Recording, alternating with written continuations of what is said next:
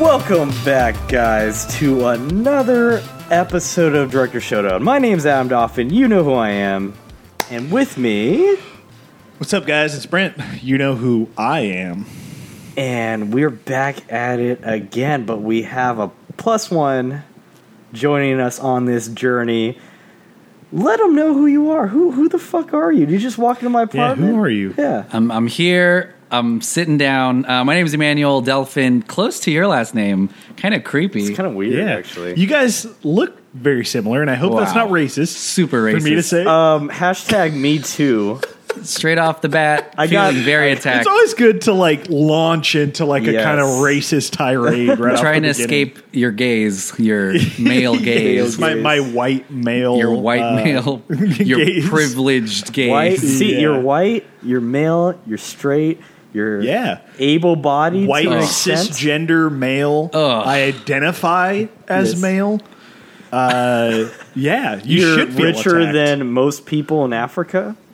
What's up with that? You know what's fascinating is I'm probably not, because I have much more debt than money, and they just have no money. So, you know what's actually crazy is that that's totally true. The fact that I think people in Africa have you more need to money start a charity that all you do is you go to Africa and let them know that you have more debt than them. Yeah, I'm sure exactly. They're more so privileged than me. They're going to appreciate that as they walk to the well for 2 days. Let them know I bought a boat. Oh shit! And I got to pay that off. And they'll be like, "Cool, great." Listen, kid. I'm still paying off my yacht. All right. So technically, I'm in the red. I know I can spend all I want now. Look, my investments are down. The stock market isn't looking good. All right, kid. How much do you have in the stock market? Nothing. So you have no risk. You have no risk right now. Yeah. In fact, you should buy in right now, kid. Perfect time for you. You're cash rich.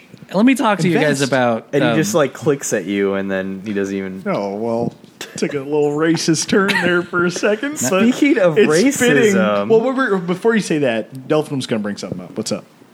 I was just going to say that I don't think you're racist. Thank you. That's really nice. The thing is, racism is subconscious, so he's racist. Yeah. Sorry. Wait, I don't. I think every white person is a little bit racist. All right. But that's like a racist thing to say in and of itself. White people can say it. Okay. What are some other words that only you can say? Yeah. List them off. Let's see. Mortgage. Okay. Legality. Yeah. Manager. Justice. Oh my god. See. Probation. Gluten. Warning. Just a warning. Kardashian. Ugh. So there's a number of things only white people can say. So DC Cinematic Universe. Snyder Cut. That's something only white people can say. The Last Jedi. I'm sorry. Sucks. Only white people do say. Yep. Diversity doesn't make any sense at all. Yeah. But speaking of diversity, we're doing Hateful Eight. A very diverse film. A very diverse film. Yeah, I guess it kind of is, huh? Personality diversity. You know, maybe there's a bunch of white people in here, but there's a black guy, and that's the best black guy, Samuel L. Jackson. Yep. Yeah. The world's favorite black man.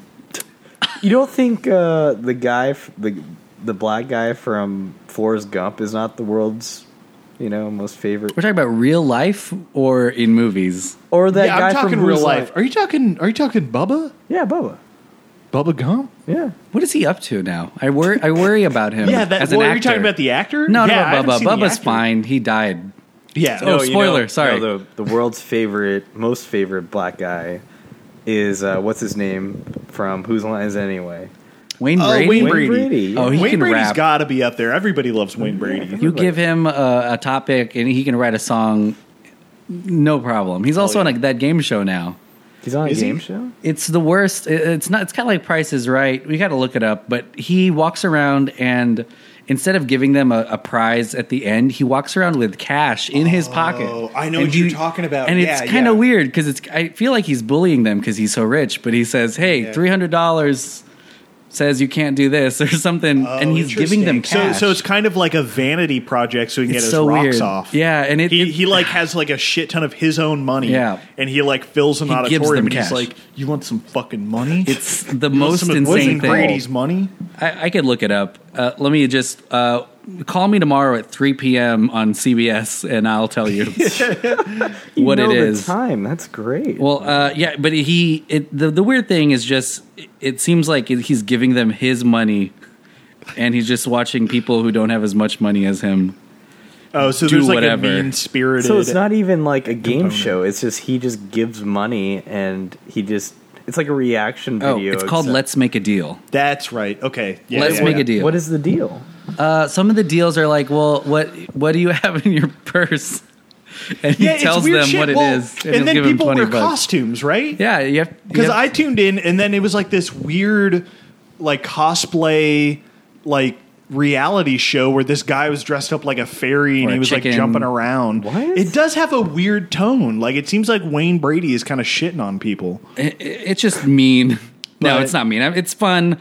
Those people are probably happy to be there. Yeah, they're hanging out with Wayne Brady. Speaking of mean, though, yeah, we're talking about maybe one of the meanest movies of the last 10 years. What? Hateful Eight. Hateful Eight. So, Delphin. Yeah. How do you, since you're our very special guest, I feel so special right now. Everyone's holding my hand. Mm-hmm. How do you feel about Quentin Tarantino? How do you feel about PTA? What's your favorite movie from either one? Don't answer any of those questions if you don't feel like it. Yeah, I feel very attacked right now. I feel like I wasn't prepared properly. My people told me that there wouldn't be any hardballs. This was supposed to be an easy gig. I called Cosmo your dog, and he just barked at you. Well, he was supposed to tell you, I only do questions that have right answers. Have been pre-approved. I've run them by my committee. Like my credit score? You've been I've been pre-approved for my credit score. I think we talked about this earlier. Although this is a versus type sitch, they're both very good folk and people, and they have very similar, I think, journeys. Even though their movies are fairly different. That's so cool that you said that. I think both of them didn't go to film school and instead decided, let's watch just as many movies as possible. Yeah, for sure. They both came up. Oh man, I sound like a rapper. They both came up around the same time on the street. Well, no, you're absolutely right. That's something we've talked about, like the Sundance, like early '90s film movement. Yeah, and so there's a lot that and even their films are somewhat similar in a way, not maybe stylistically different, but in some tone. So I think that they're both really great. Obviously, Tarantino has I don't want to say mass appeal because there are people who blame him for the violence on the streets right now. Because we're gonna talk about that. That's for sure. But a lot of people, there are probably more people that have seen his work than have seen PTA's stuff. But there's no doubt about that. I think that's pretty. PTA is definitely more defined. Niche, for sure. Tarantino's like candy. He's like cinematic candy, pretty much. Yeah, but what's great about Tarantino is that it still has the subtext of like a very intelligent film. There is substance behind the style. So I think both good. Hey, both very good. I'm gonna talk like the president. The best. Both very good. Great people. What's your favorite film from each? From each, I mean, I don't think there's anything that comes close and from at least what I've seen, to Boogie Nights is from what I described. Whoa, okay. Just as a disclaimer, I haven't seen every single thing that he's done. So okay. And from I thought you were going to say I've only seen Boogie Nights, but it's a fair opinion. I like the more recent Tarantino, but I will say Kill Bill 1 and 2. And it may just be some sort of personal affection towards the two. I really like those. That's two important. films. It's important to have that subjective. That has been a thing. Like oddly enough, a theme this season is like talking subjectivity versus the objective, because it's like, sorry, because like I think agree that, and I don't know if you would agree, but like Pulp Fiction is the best by Tarantino on so many levels. I gotta get an objective level. And, and There Will Be Blood also for PTA. Very and yet, like, my favorite of each of those directors is not those movies. Yeah. You know what I mean? So it's like... Wait, what's your favorite of PTA? Boogie Nights? Boogie. Because There Will Be Blood's my personal favorite, My... Well, they cheated. They have Daniel Day-Lewis. Say Magnolia. Don't say Magnolia. No, it would be... I think it'd be Boogie Nights, Yeah, I think it honestly choice. would... Honestly, Phantom Thread a close second. Phantom Thread is good. Yeah, I think there's something about... I don't know. We'll talk about that next week. Something about Mary, yeah. Yeah, there is something about Mary. Have you seen her hair? Movie? What's in her hair? What's going on there? What? There's something about Mary's hair. Yeah. Sequel. Oh, he jizzes into her hair? I thought he jizzes into his own hair. No way. No, he jizzes... And then, and he rubs it. It's on her ear. Oh, she has yes, the semen on I her remember ear. this. Yep. Semen's on Ben Stiller's ear. That is weird. What a weird joke to put in a movie. This happens in Silence of the Lamb too. She gets jizzed on by a prisoner. Oh my God, you're right. Yeah. That's probably so weird. Happens more in movies than in real life. Jizzing in hair. To be fair, there's something about Mary was edgelord land. Like we were talking about with James Gunn. Oh, yeah. And that's how true. The 2000s was edgelord land. That's for land. sure. So you had those weird, nasty movies, and then you had all these weird, nasty comments. Sorry, guys. We went down this weird, like, hair cum tangent. Sorry. We apologize. And there's nothing wrong with coming in here. And there's absolutely nothing wrong with coming in here. Absolutely not, yeah. But yeah, Boogie Nights, I think, and I get what objectively, though, Pulp Fiction and There Will Be Blood are very complete movies, and they have a very clear vision, and they have the stamp of the people who made them all over them. I'm sorry, now I'm thinking of jizz and hair again. All over them. Running. But yeah, I think what's really great about Boogie Nights and a theme I think that PTA has is characters who are in these kind of changing times. And I don't mean like, for example, the porn industry. It's the switch that's happening from 70s to 80s. 70s to 80s. Yeah. I think there are these cultural changes, and his characters are changing within them, and that's something that he puts in his movies. And I think that's such a great phantom thread throughout all his films, because Phantom Thread was about woman liberalization, woman getting more traction. The woman. The woman. Yeah. And Inherent Vice was the That's how he 60s. says women. I need to point that out to you, because he does say women funny. Interesting. Woman. 60s to 70s was Inherent Vice, the changing times. And then Boogie Nights was 70s to 80s. Well, then There Will Be Blood, maybe most of all. Yeah. I mean, it's the creation of the oil industry, and it's capitalism. It's like the birth of capitalism. I think that's why his movies seem so moody, is not only is the character changing, and a lot of times his movies I consider them epics, because they take a very long... I guess what is it, temporally? The scope is they big, take years or decades, or that's what's actually happening on film. But yeah, it makes that change seem so fast, and it adds so much drama, because not only is the character trying to figure things out for himself, but the world that he's in, or that the movie's set in, exacerbates. I'm sorry, everything is just so close to come in here right now. Masturbates, everything like that. It's kind of similar to The Artist, or any of these films where silent pictures are changing. Everyone just loves movies are about change, and PTA not only finds the change in the character, but the change in the moment setting, that makes it really good. And it's almost the opposite for Tarantino, because a lot of his films occur in like a day, or we're about to talk about The Hateful Eight, but I don't know how long. Is that a week, or do you guys know how long The Hateful Eight takes place in? I think they're the only allusion to time is when they first say, like, they set out that like a couple of days at the beginning, like the storm's going to be hitting for a couple of days. So I think it's probably a day. I think it's like shit hits the fan really quick in that movie. And that's I think where he has his and so much, and you feel almost tired at the end of a Tarantino movie because so much has happened in the short amount of time. Yeah. And it's very different from so much has happened over the last 10 years, like it would be in a PTA movie. That's really fascinating. Like we haven't, I don't think, talked about that aspect of it, like it's kind how of like time is portrayed in their movies. I mean, we can already just say that, pacing is just different for each one. Mm-hmm. How would I describe it? Because like when you watch a PTA film, it still goes by like you're not bored with PTA, but you can tell it's a slow movie. With Tarantino, it's just like snap, snap, snap. Yeah, bam, boom. You get those like hits of like, I don't know, like dopamine or something. Like very often, like something is entertaining you, and not that PTA is not, but he's like letting it breathe a little bit. You know what I mean? Mm-hmm. Especially with his more recent stuff. Well, his pattern seems to be when he's building up to violence and he's building tension, he'll intercut with like relief, like with like comedy. Mm-hmm.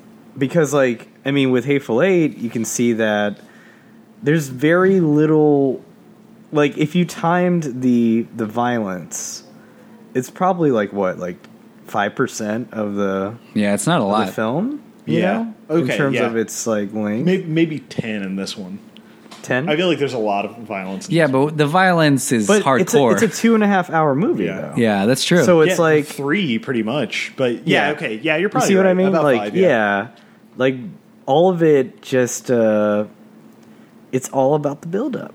Yeah. And it's just how long the tension takes, and Tarantino can quickly make the mystery or that tension happen because he loves dialogue, as we probably see. The two things, if you could boil it down to two things, it'd probably be I don't want to say violence and dialogue is what I think of when I think of Tarantino. But his tension he builds very quickly, and PTA's tension is kind of like the tension we feel when we know we have a deadline, but it's a month away. It's kind of, it's laying over our head. It's a slow burn. It's a slow burn, but it's still, it builds up because on the day of, you've got that crazy amount of tension. Mm-hmm. Yeah. But it's the difference between me telling you that the bomb's going to go off in 5 minutes or in a year, but you can't change it.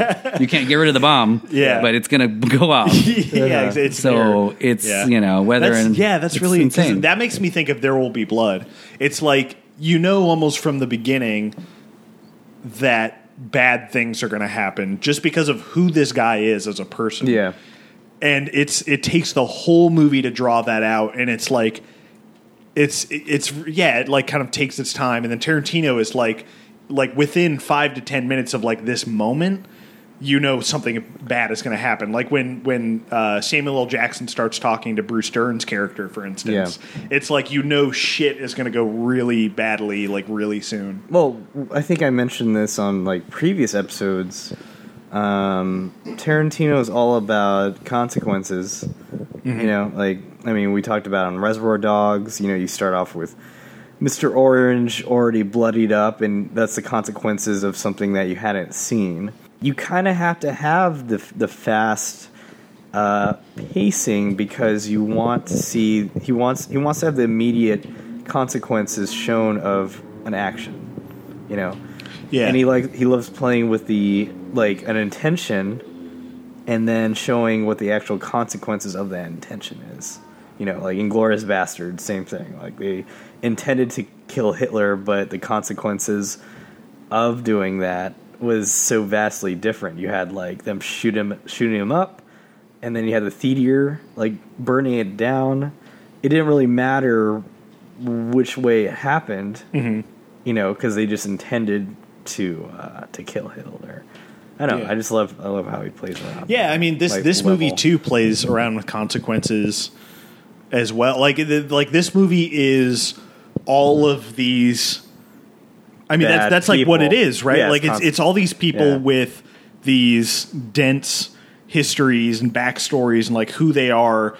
It's like throwing, I don't know, like a shit. It's what's a good analogy? He said, I don't know. Well, Tarantino himself said, I'm paraphrasing, but like, let's get all these bad people, put them in a stew, mix it up, and see what happens. Yeah. That's what he wanted. Yeah. No, that makes sense. It's like throwing like 15, or I should say 8. I was going to say like you really missed. Well, because there's like more than you missed 8 the point of the points. title. Yeah, it's like there's like 8. It's like throwing 8 different poisons into like a fucking stew or soup or something, or just coffee. Just saying, Jeez, you really want this person to die for throwing 8 different poisons? You gotta be sure. Jesus. You don't know which ones he's gonna be immune to. Yeah, because I'm immune to 6 poison. So well, it's just really interesting that with the consequences thing, because remember how one of my favorite characters, Mannix, played by the amazing Walton Goggins Jr. Yeah, he's amazing. And his first introduction as a character, he says that if you leave me out here and not take me with you, you basically murdered me. Yeah. Well, and then he asks. So he was on the consequences part. Yeah. You know? Because it's not like Kurt Russell's character, the Hangman, really intends to kill him. But to Walton Goggins' character, Mannix, it's like leaving him thinks, you know, the consequences of that, it's like you intended to murder him, you know, and that sort of playground, you know. So, okay, so we're just fucking getting into it now because I wanted to bring up the Major Marquis. How do you pronounce it? I think. Yeah. Marquis. Yeah. His story that Walton Goggins Jr. like tells in the Chariot, in the, what do you call it? The Chariot? Is that what you call it? The Stagecoach? Stagecoach. There you go. Chariot. Jeez. Is this fucking Grease? Is this your first Western? God. Yeah, first I've ever seen. In the box, the horse was pulling. Yeah, the big dog was pulling the big box. Wait, now you don't even know what a horse is? You're slowly just becoming a baby. Right. No, okay, so that story is, I feel like, a microcosm for the entire movie because it's... What story are you referring to? Where Major Marquis burns down an entire camp of rebel soldiers out of hatred, out of like pure, I'm just going to kill as many people as I can. Yeah. And the consequences of that is that 37 out of 40 whatever were Union soldiers, and so he ended up killing so many of his own guys. It's like from the beginning you're already getting the concept that the consequences of just hatred are going to be like what this movie's about, pretty much. Well, it's a lot of what Western movies were.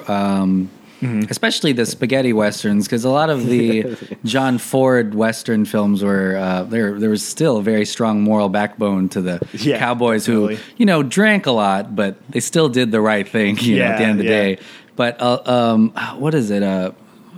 Shit, I can't remember the name of it. It's the one with the harmonica guy. Good, the Bad, and the Ugly. Yeah, I think so.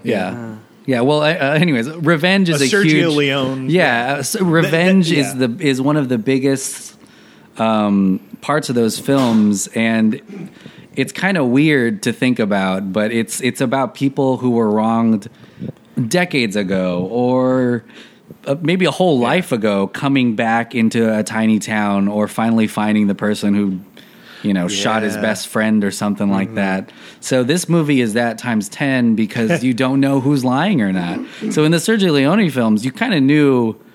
It was pretty clear. It was clear. Like, this is a guy who killed your family. So now you're going to come back and hunt him down and shoot him. Yeah. But in this film, the Tarantino-y part of... That's why it's so weird that it's a Western, because I think maybe it is conceptually, but... And in terms of aesthetics, it's a Western. It's a Western film, but it really isn't. It's a thrill. I read an article where it's a horror movie because you really don't know who or what people's motivations are because there's a lot of mystery. A horror mystery, murder mystery. And on top of that, everyone could just be lying about everything. Yeah. So that's why I love this movie, is because it keeps you so in the dark, and only only with like 40 minutes left do you figure out what is going on. And bear in mind, this is almost a 3-hour movie, so for like 2.5 hours almost, you're kind of in the dark and you're piecing stuff together. But yeah, it definitely plays that mystery up to kind of throw you off. And speaking of the horror thing, I know you had talked about this and I had read about this. The Thing, actually, which is like one of my favorite movies of all time, is like a big. Who made that? John Carpenter. Favreau, yeah, Jon Favreau. Oh wow! He's remaking it all CG with. So it must be a Disney movie, a recent Disney movie. It is actually, yeah. Kurt Russell's returning to do voiceover. Kurt Russell is returning to voiceover. Exciting. A CG lion. It's going to be really cool, I think. A CG. No, but what's actually really cool about that too is Ennio Morricone. I don't know. I'm fucking up the pronunciation of that. Is that the composer? The composer? Morricone. The composer. Yeah. He did this. He did the score for The Thing, and he did the score for. I didn't know he did it for The Thing. Yeah, and he did it for Hateful Eight, and he. Tarantino used 3 unused songs from that were for The Thing. Interesting. Wow. I think I read that. Yeah. That's cool. And yeah, because I guess, Morricone's getting up there in age. I guess like he wasn't able to score everything. And then Tarantino was like, well, let me look at stuff you didn't use for The Thing. I'd rather you, yeah. Well, he didn't even watch the film. He didn't even watch That's right, yeah. I was reading about that he just, too. like, did it, right? Yeah. But at some point, you don't have to watch the movie. The score for this movie is my favorite Tarantino score, without a doubt. It's great. Like, I love the music in this movie.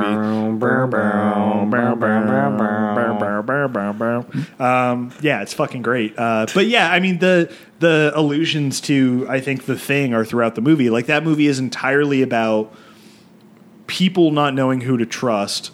They're in a wintry environment in an enclosed space. And yeah, they're just surrounded by threats. Like, it's pretty apparent. Well, and it has Kurt Russell as the lead. Like, it's right. It's all there. You know, that's true. I mean, if you think about this movie, it's like, the storm keeps everyone in one place, which is, I know, it's like a low budget horror thing. It's like, I can't afford to shoot anywhere else. I've got to have it all happen in a creepy house. Yeah. So they're literally trapped in a room filled with monsters. See, so it's funny because Tarantino had said he said the blizzard outside was a sort of he imagined it as a sort of monster that kept them indoors, and that you know, since they couldn't go out for a few minutes, you'd die. So it's funny that you bring that up because it's like there's just monsters everywhere. Yeah. You know, like the monsters within the people, you know. Yeah, have you guys ever seen the Twilight Zone episode, The Monsters Are Due on Maple Street? Where everybody loses power and it's just this suburban street and everybody runs out in the street and they're all trying to piece together what happened, and they turn on each other just immediately because the second that you don't have control, the second that you can't leave and find out what's happening, it's like you're going to turn on your neighbors, like pretty The much. Mist. Wait, That's true. Yeah. That's very true too. So I mean, yeah, it's definitely like in that vein. Yeah, and it works because so many of and this is another thing that I think Tarantino and PTA probably have in common is they have a script, but they more than likely also have an insanely dense backstory. And history and motivation and character quirks for every single person in the movie, even though this is just 8 people. But overall, in his films, and definitely in PTA's movies, a lot of those characters, a part of being an actor is realizing your character had a life before this moment. Yeah. And, I mean, not in this case, but even after this moment, too. So it's trying to figure out where you are on that timeline. But Tarantino and PTA... have a lot of this already fleshed out beforehand, And even though it may not represent itself in the film, it does. Yeah. It like colors the actors' performances, I think, and like how they react to certain characters and stuff like that. Yeah. I mean, that seems like a very like theater thing, like actors in a play would do that type of thing, and like this movie feels like a theater production. Yeah, it really does. Like it's similar. A $50 million fucking theater production. Well, it's kind of like 12 Angry Men, and where in reality it's just people talking. But it's. No one. They definitely don't say as many bad words in 12 Angry Men. Yeah, ironically enough, for a 50s movie, much fewer N-words. Very actually. good movie. On the up and up. No, well, that movie I thought would never work because here is a stage play, and what's cinematic about that? In a stage play, you can dim the lights and literally show a spotlight on one person while they give a monologue for 5 minutes. But it works as a movie because of where the camera is and the movement of the actors when everyone sits up or one person is in a corner or something like that. And this movie, I think not template wise, but maybe I don't even want to say cinematically, but there's so much of it that's similar to a stage play, like you said. And it actually, one of the reasons why it got made was because it worked as a read through or just as a normal kind of theatrical experience, and it translates well. And I know we're going to talk about the camera and the show you went to and how many millimeters it was. Yeah. But it 69, is 69 whole millimeters. One of the reasons why plays still work is because through dialogue and character, an hour and a half or 2 hours can still be entertaining. Yeah, just from performance. It just goes to show this like Tarantino script writing is, I don't know, out of this world. It's so amazing because I just like with PTA, I get mesmerized by the way he shoots, but with Tarantino, I get lost in the conversations that people. You get lost in the writing. Yeah, in the writing. On the opposite side of you got to listen. Like with Mannix and Marquez, their whole politics talk in the stagecoach, in the chariot. I was just so like into it because it was just like this back and forth.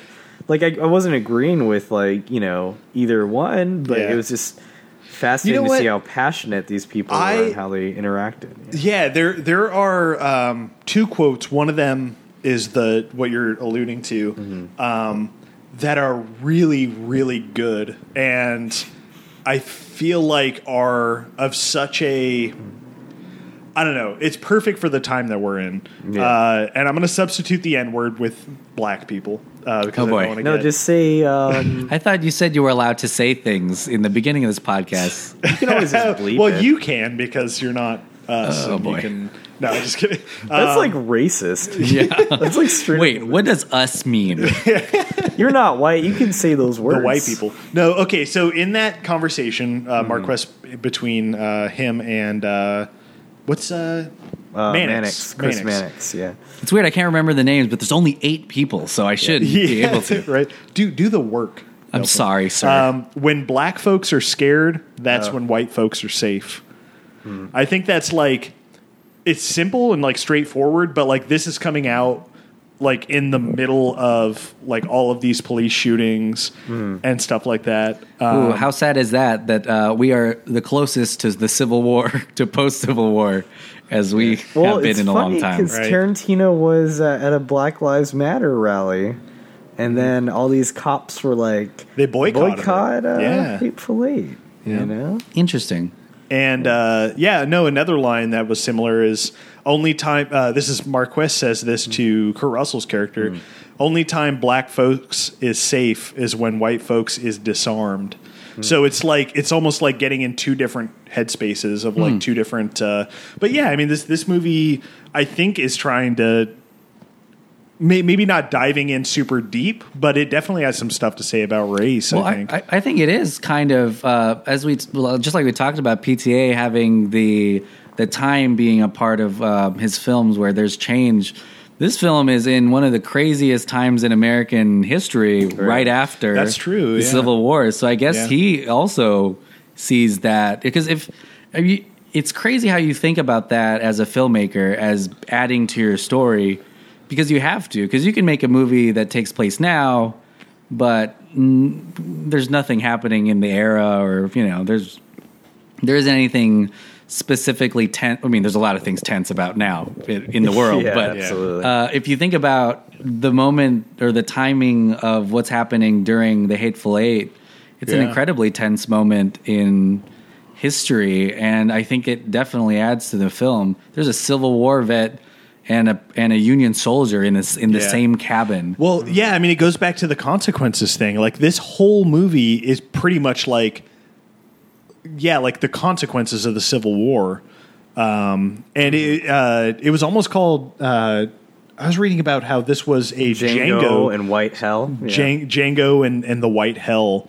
Yeah. White Hell. Mm-hmm. Well, that's the last chapter, right? Is Black Man, White Hell. Exactly. Yeah.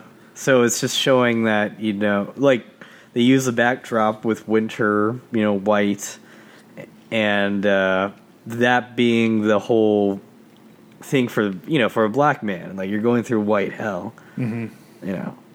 That's as far as I can go with that metaphor. But yeah. Well, go to patreon.com to hear the rest of what Adam has to say. It's pretty, it's pretty explicit. We edited it out, but there was probably an 8-minute rant about... Okay, I got other shit up my ass. Okay, hold on. It's funny, I actually wrote this down, that it's interesting how explicit Tarantino is about these metaphors, or because I don't even know if you can call it a metaphor, because it's pretty literal, because he says this side is the north side, this side is south side. Yeah. And I feel, honestly, I don't feel like they do as much with that as you think they would. Well, you see, because I always forget that they do that, and then they kind of abandon that right away, though. You know what I mean? Like, but still, the image of, like, this is the north, this is the south. The thing is, I wished I had paid more attention, because I feel like Tarantino probably utilized that space effectively. Oh, okay. I mean, this is the guy. Scenes. Yeah, this is the guy who in Kill Bill 1 said, "You won't last 5 minutes," and then she lasts 4 minutes 59 seconds. Exactly. So I mean, it's he pays attention to the details. Yeah, exactly. Very detail oriented.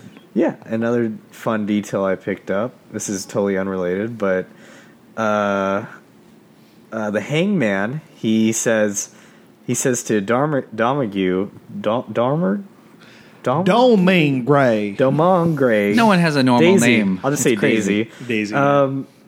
You say one more thing and I'll knock your front teeth out, or some shit like that. Mm-hmm. And he eventually knocks her front teeth out. Oh, wow. Oh, that's okay. Yeah. Okay. Yeah, because at the end today, I was thinking, like, did she always not have her front teeth? No. But no, he knocks them out. He actually knocks them out with his powerful Kurt Russell elbows. Oh, no, that's right, yeah. Mannix, no. I was like... Yeah, I forgot it was his name's John something. Ruth, yeah. The Hangman.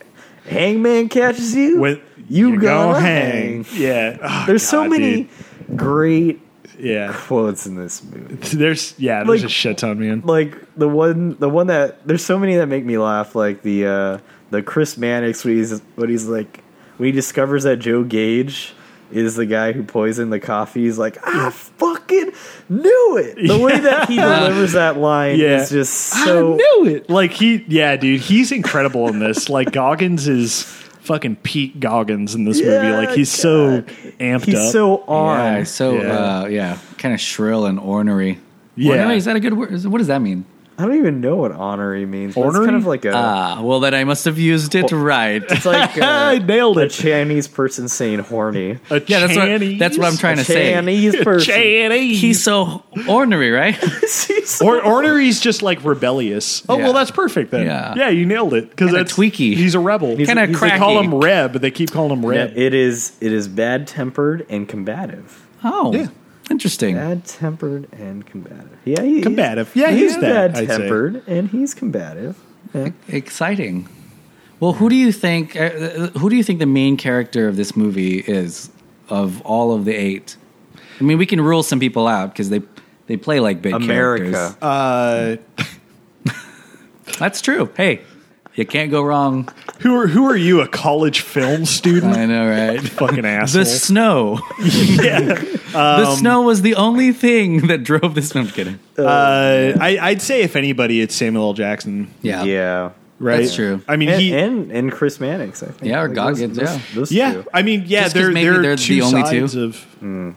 Yeah, and it's funny how you think it's going to be Kurt Russell because he's like this moral center. Yeah, like he, aside from like dropping a few N-bombs and hitting a woman in the face multiple they don't times. Like being called that no more. Yeah, no, it's so funny how he's kind of woke for the time. Yeah. Like he's kind of like they like he's a black man. He's or friends whatever. with Samuel Jackson. He's like cool with him, and he tears. Yeah, he's kind of and he's like trying to be like a very fair modern day. Yeah, exactly. See, that's why I was wondering like what his character represents, because it's easy to say what Mannix is the South, and then it's easy to say who's the North, which is Samuel L. Jackson. Yeah. And then you have this kind of intermediary between. He's like the Mason-Dixon line. How about that? Yeah, I bet he's more closely, maybe. I would say like at the time a modern American gentleman. Well, the way that I understands the wounds of the war, but is trying to move on. So here's like my. This is going to get into a bigger thing of like my reading of the movie, but I think this movie is pretty, and this isn't going to like blow anybody's minds, but like I think this movie is pretty much entirely about how violence just begets violence. Hatred will just destroy everything. Like nothing is created from hating. I don't know.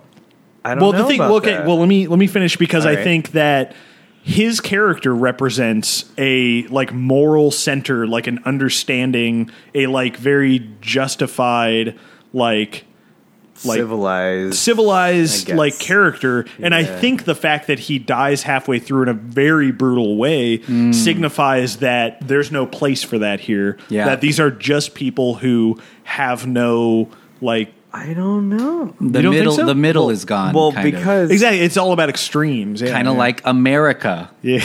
Wow, I'm starting to go. I think Adam's right, guys. Yeah, I think college film student Adam is kind of maybe Adam is the smartest of us. Sorry, I have a lot of video essays. Check me out on YouTube. Oh no, check him out on. He's on Tarantino. He's on Vimeo. He's on Vimeo Pro. Okay, he pays. You got to subscribe. No, where were you? His breakdowns. Where do you disagree with me there? I disagree with you. No, I agree with you for the most part. Okay.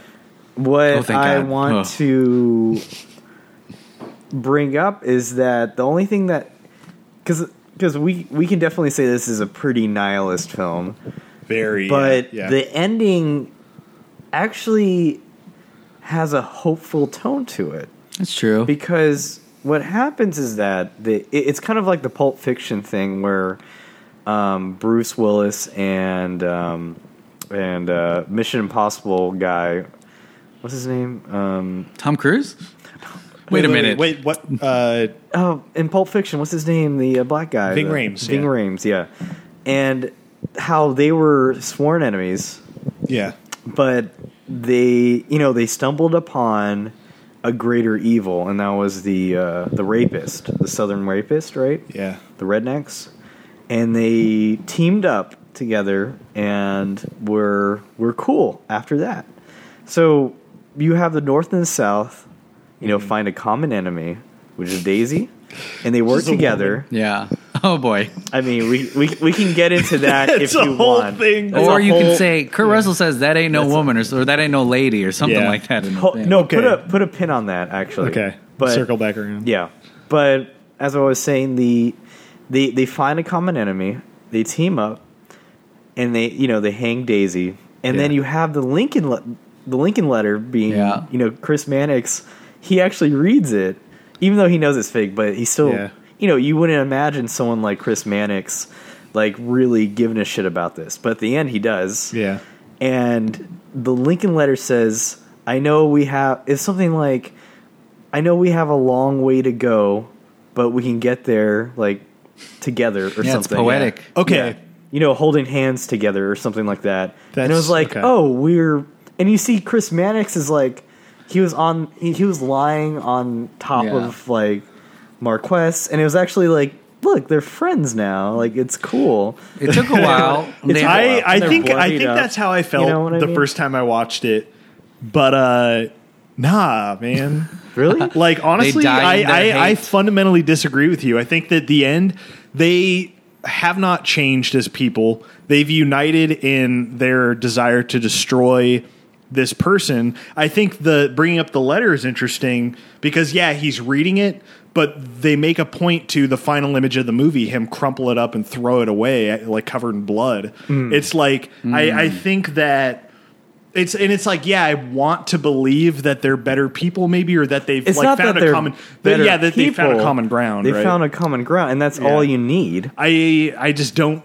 That's all you need. Cause I guess so. Yeah. Like, people are going to be different no matter what you do. Yeah. And if we can find a common ground to where we can just like be together and not like fight each other, then that's, to me, I mean, you're talking to a very cynical person, but like, to me, that's like very positive. Well, I think, and I think I can bring us both together here. Oh, here we go. To kind of unite that theme of the movie and say that definitely underlines, I think, like the nihilism of the movie, that we can come together by destroying something else. Person. You know what I mean? Like by destroying this other person. It's just a, so what you're saying, America needs a good old fashioned war. We need one good common enemy. That's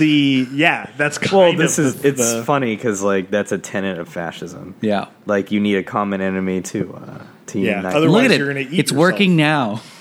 It's happening. You know what? Hateful Eight is such a fucking timely movie. It's God damn. I do agree with you. And speaking of timely, with and I didn't realize this until now, so I'm discovering things live on air, on tape, live to tape. But his Russell's character's death is that is kind of what propels this movie forward, because it is, while he's there, it is a very orderly cabin still. His death marks... Well, he's managing things. Yeah. Like, we're following him when they first get there. He's walking around. He's the leader. Talking to everybody, like, what's your deal? Tell me everything. And when he dies, it does kind of, like, turn into chaos. It's over. Yeah. The death of the middle. But, the strong force that's keeping everyone on each side is gone. And it's just someone else's ballgame at that point. And... It gets passed around, but it's never because he was a civilized man. Yeah,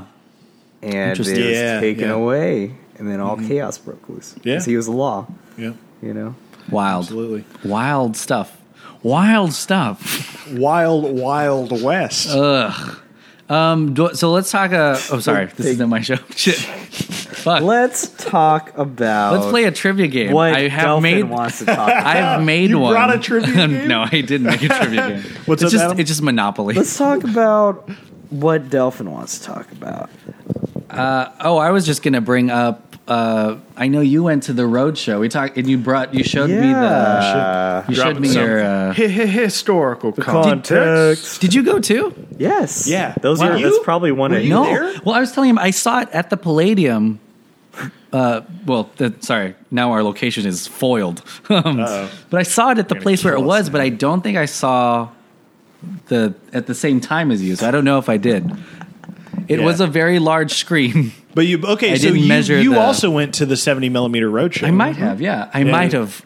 Well, you didn't. You would have if you had one of these. I don't remember. I really don't. The thing is, like, you would have gotten the little booklet. Like, there were probably some. Well, you went to Palladium though, because they probably would have given you the. I'm gonna go back in my Fandango history. Let me call the alt-right. They'll let me go back to that time. They'll find it. There's one thing you can give them. It's the research. They are good at research. Exactly. We should have no mysteries by the end of the alt-right's reign in the world. No mysteries in the world. Yeah, of the world, because that's they'll find happen, Bigfoot because he's obviously a pedophile. Well, Bigfoot is an SJW, so they'll research him to death. True. I made a really good joke. I said pedophile, but I meant like feet. Pedo? Is that That means feet, right? Yeah, it is. It's in Latin for feet. Yeah, he's a pedophile. Oh, that's good, that's dude. Bigfoot is a pedophile. You should do stand-up or something. That's really good. I've got a tight 5. I can go right now. What's the deal? You've already given us like a tight 40. But so how was it going to the... Because part of it was the experience of this movie being shot in 70 millimeter and being experienced the way that those... The filmmaker prefers, What did you guys think? So... Yeah, I mean, seeing this in theaters is in my top 3. It was Luis, you and me, and Albert. Was Albert there? Albert was there. He was there. That's right. Yeah. These are buddies. What's up, guys? If you're listening, yeah. But yeah, it's like top 3. It's top 3 theater going experiences like of my life. Yeah, it was amazing, man. Like, wait a minute. What's the other 2? One is actually it involves Tarantino. It's seeing the Grindhouse. Oh, Grindhouse double feature. That was fun. Yeah. Third is honestly like the first 5 minutes of Force Awakens. Sorry, just because it was magical to see another Star Wars movie after like 15 years. But no, yeah, I mean, we walked into the theater. Disney magical. He doesn't even like Force Awakens anyway. I don't. The Last Jedi ruined the Force Awakens for me. But no, we walked into the theater and it was great, man. Like you see the, what do you call it? The fucking like dust bunnies, or you see like the fucking like crispiness like the, of the film grain, the scratches, right? Scratches. And the overexposed footage. Welcome to a quality film podcast. Where we know our shit here. I don't know what you guys are talking about. You're talking about like the cigarette burns. Oh, okay. Yeah. But cool. Yeah, we walked in and the movie was like literally starting as we walked in because that's how it was. Like there were no trailers, no anything. Like they just play the movie. And then it's just like that opening shot. Yeah. And I was like, dude, this is... I for sure watched the 70 millimeter then. Okay. Because I remember bringing my girlfriend and she was so not confused, but she was like, what's happening right now? Yeah. And then there was an intermission and she's like, what are we supposed to do? What are we supposed to do? Well, I don't know. Let's make out. Yeah. Well, it's a good... Because you're totally straight. Yeah, let's totally have a female girlfriend. a female girlfriend. She identifies as female. She is also the woman. She has tits and vaginas. Plural. God damn it. She's got a real peach. God damn it. God. Call me by your name. I'll call you by her name. Okay. Wait, you're going to call me by my girlfriend's name while you peach me? Yeah, I'm going to There's too many layers. God damn it. I don't even know. Louise. We're Shrek level deep. So the movie was already playing. Yes. We walked in. It was an amazing experiment. Experiment? Wow. Experience. All you were talking about was call me by my girlfriend's name. And now you're talking about experimenting. No, spearmints, like the gum. Oh, okay. Yeah. I spearminted. Well, they gave us all spearmint gum. No. Okay. But then we got to the intermission, and it was so cool because it was right after Marquez kills Bruce Dern's character. Oh, that was such a great. And like we walked walked up to the bar and like got a beer, I think, and we're just talking about it so far. Yeah. Pissing, not pissed, but like man. Wild. This is one of the few movies where like I had to piss so bad during the second half. Oh, the second half? Yeah, because you didn't piss, or? Well, I pissed during the intermission. Okay. Obviously. Yeah. This is a new segment called When did you piss in the movie? When you piss? I will say I have a really good piss star. I know when to go in a movie. I know when, this is going to be a talking break. You know what? You know what I feel like? Okay, go ahead. Yeah. I needed to piss so bad, but the movie was so good that like I literally like just like fucking was holding my dick. Okay. And I had to make sure that I didn't piss myself because I was like, I need to know what happens for the first half. For the second half, because everything. Wow, you pissed at the intermission, went back, and you had to piss again. Fast metabolism. I was gonna say that's a double piss. Well, and the second half is another hour and a half, so that's fair. Yeah, it's 2 movies. It's 2 movies. Yeah, I quick tangent here about pissing. You know how I feel like the piss segment. This is golden is shower. When you know golden shower. I feel like when you're grown up because when you have to piss in a movie, I'm speaking for myself at least, but I piss during the action scenes because that's when you're going to miss the least important shit. Because when there's just action, you come back, and if somebody's going to inform you what happened, they say, he got away, or like this guy got shot. Yeah. Like in Mission Impossible, I had to piss really bad. I went during that action scene because I was like, I'm not going to miss any like exposition. I'm not going to miss any character shit because action's action. It's just, unless you're in a Spielberg movie, like it's not going to be character stuff. Maybe this is the difference between me and you. It actually shows what we look for in movies. I pee during the talking scenes, the dialogue. Well, no, and so I understand I gotta why. Get back to action, baby. So I pissed during the whole movie, The Post. Oh God! Like just the whole movie. Okay, like I was in the bathroom. I thought it was weird that you came to the movie and then we're in the bathroom the whole time. You thought the movie was called The Pissed. Delphin, it's been an honor to have you on. Okay, all right. Let's maybe reconsider your occupation. Did you guys hear my pedophile joke earlier? I mean, that was pretty good. Okay, all right, I'm back in. you just keep bringing it up. Well, Hitchcock. One of my favorite shouldn't be my favorite. One of his quotes is the length of your movie should be determined by the length. Or wait. Of your dick. No, wait. Similar. 6. The length of your movie should be the strength of a person's bladder or something like that. They asked him how long a movie should be. Yeah. So obviously, Tarantino did not pay attention to Hitchcock's quote. Yeah. Because it's I mean, it was great of him to put an intermission. I mean, because very nice. Yeah. Back in the day when they would release like I don't know, like a new Lord of the Rings movie, it's like you just got to fucking buckle up. Yeah. Like you got to like just fucking hunker down. You got to pee during the Frodo scenes because those are boring. See, I would have pissed during you know. I was like, I get it. They kiss. I'm out of here. I get it. They bone, okay? They're boning every minute we're not with them in the movie. I get it. Exactly. Well, no, the experience watching the Roadshow was truly fantastic. Like, I love the intermission. It's just so cool to take a breather, especially right after, Samuel L. Jackson saying, "My big black Johnson." Oh, yeah, you're right. Jesus Christ. Well, that was the crescendo of it was such an amazing moment, and then you're just talking to your friends like, oh, what do you think? Who do you think is the bad person? Like, who do you think poisoned the coffee or whatever? Yeah, that's right. Like, we were trying because they didn't reveal it. Yeah. By that point, so we were definitely trying to piece it together. Because like after it was Tarantino's little jerk off narration scene. Yeah, I remember being like, what? I'm still kind of like, it's so weird.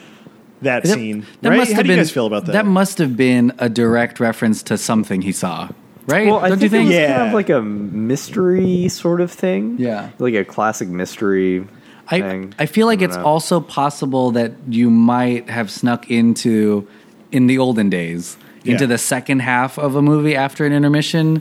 And the recap helped you be up to date. That's kind of funny. Okay. Yeah, I don't know. I feel like that may be a thing that might have happened when 70mm was around. That's it's interesting you bring that up because what I noticed this time is that it's very exposition-y. Like it really is like a previously recap, on The Hateful Eight. Well, the intermission was 15 minutes long, so maybe you just kind of like need a little bit of a refresher, attention span. I guess so. Yeah, it's just interesting that he kept that in the because it is a different cut. Like it's the one that at least I watched it on Netflix, and even my Blu-ray is the 2-hour 54-minute cut, and the one that we saw on the Roadshow was 3 hours. I think it was like 3 hours 10 minutes. Wait, so is his narration in the regular cut or no? It is. It is, okay. That's what's kind of interesting about it. But I guess he couldn't. Left that in. Well, like a good extra 10 minutes was just from like the beginning, where it's a bunch of shots of the you're winter right. landscape. Okay, that's what I was trying to piece together. Like, where is all the footage that he cut out? It was definitely the opening, right? A very long opening. It was really long, but it was so awesome though. Yeah, it was an overture, right? Yeah. Like it was just like to get you into the seats. Yeah, get you in the mood. Feel kind of. That's what it was. We walked into the theater and the music was already playing. Yeah, and then it opens on that statue and the stagecoach not even in the frame yet. Like this, it's not even in the shot, and then it slowly comes. That was like a 4 or 5 minute shot, dude. It was long. It was really long. Just yeah, like I wish he kept that in Jesus. the final cut. Like I love that. But that's what's kind of cool about our experience is like you'll never. It's unique. Yeah, you know, that's true. No one else will experience it. We got to see you can't just the buy it. Tarantino cut. Yeah. And now that I realize, I also got to see that. Exciting. We were proud. What if we were in the same theater? Might have been. What?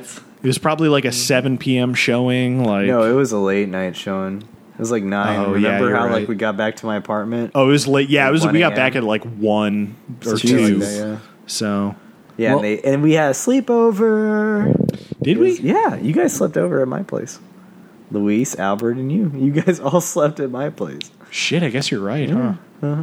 Yeah, but great experience. Nothing else to say Would about recommend that. I do want to bring this up briefly. In stark contrast to that experience, we saw Dunkirk. 70 mil. Was it 70? Dunkirk. 35, Dunkirk, I think, George. We have to do it every time. Right? Dunkirk, George. And at the Palladium, I think in the same theater. We saw it in the same exact screen. I think it was. And it was bad. Yeah. Oh, It was bad. actively the whole movie. Like The when we audio walked in and it was- started, I was like, "Fuck, this sucks." Like everyone said it would be a loud movie, and I was like, "It's not that loud." Well, and then the screen fucked me up because it was weird. It was like the whole screen is there, and the movie was on like the upper 2/3 of the screen, and there was this empty bar on the bottom. Yeah, And that bugged the shit out of me. The audio was so was low. Was the worst, And yeah. to the point where I think that contributed to my complete misreading of the film the first time I Yeah. saw it. I didn't catch the way time The works in the mumblecore movie. So I was just confused the entire fucking movie. And then when we eventually saw it in IMAX like a week later, I was like, fuck, this movie's Yeah, my great. buddy, the manager at the theater, Yeah. hooked us up with free tickets because of our Experience. terrible experience. Yeah. Well, that's- it well, was IMAX man. was like fucking sick though. It was awesome. well, that's It was another so thing good, yeah. that PTA and Tarantino have in common. And have you seen this video? If you Google Tarantino and Paul Thomas Anderson, I've they have watched a like lot of their whole videos. long interview where they talk about film. I think for the Hateful Eight actually, and how they like the medium and just geek out over 70 millimeter. Little But film sluts. they're is like, what oh they are. yeah, total film just- slut. I love the coloring. I just love what it captures. don't even But say this, it was actually one of the things that some people didn't like about the movie was the use of 70 millimeter in a film that mostly takes place indoors. I know that there's all of the grand landscape of the beginning, but what did you guys think about the inside stuff? Because it captures more. It's not just a wide lens, but it Yeah. actually captures more of everything. I love all that stuff. I think it's a fascinating, again, kind of keeping with what he does in his movies, like subversion of what you expect. Because there are some great, like beautiful, like vista scenes at the beginning with like the chariot driving in the snow with just like mountains in the background. It's like this beautiful Colorado setting, and I love that it turns into this like one room tense like single location setting, but that the camera is massive and you can see like across the entire entire thing. Yeah. The haberdashery, and like the production design's like incredible. There's just stuff to see everywhere. Yeah. So I think it's like beautifully done. Mm-hmm. Yeah. What about you? I loved the single setting thing because it's just like it's so claustrophobic, and it's like how would I describe it? You have all these explosive people just in a tight space, and how it like synergistically just makes it more tense because of the claustrophobia of the setting. I don't know. It's just kind of like it's movies seem to always want to go to all these different settings and have all these set pieces and just kind of go big, and it was kind of a nice change of pace to see a movie that's just like, this is just one area and we're going to use it to its like fullest extent. Yeah. I mean, there was details everywhere. I mean, you had the chair with the Sweet Dave's chair, and that was like an important plot point to figuring out the mystery for Marquess. Yeah. Then you have like chains hanging in the background, which is on the south side, and then you had the jelly bean just like sitting on the bottom, and it's just like, since you have a tighter space, you have you have to kind of utilize it and make it bigger. I don't know, and the way that it's done in this film is just so efficient, I guess. You know what I mean? Like every part is utilized. Yeah, it's like to its like fullest potential. That is interesting that you mentioned, like, I don't know, just like the cleanliness and efficiency of just like putting everybody in a room. Exactly. And just like seeing what happens in that one location. I mean, not a lot of movies do that, but I feel like they make for some of the most tense movies.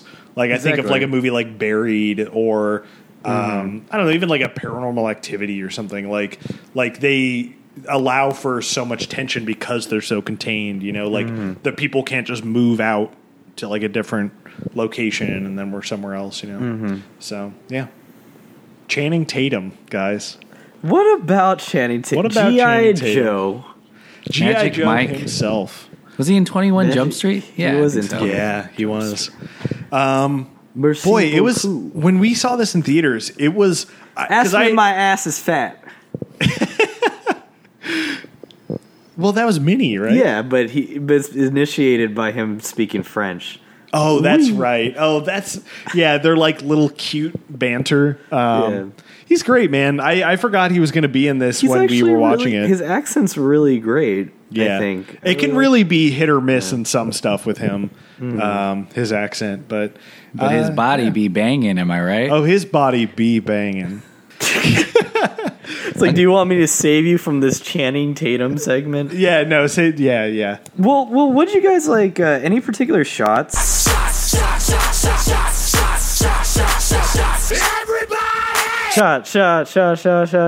Everybody. All right, we're going. I'm so wasted right now. I took so many shots off of everyone's bodies. 4 each. We'll just go home with whoever. Yeah, fuck it, dude. Fuck it.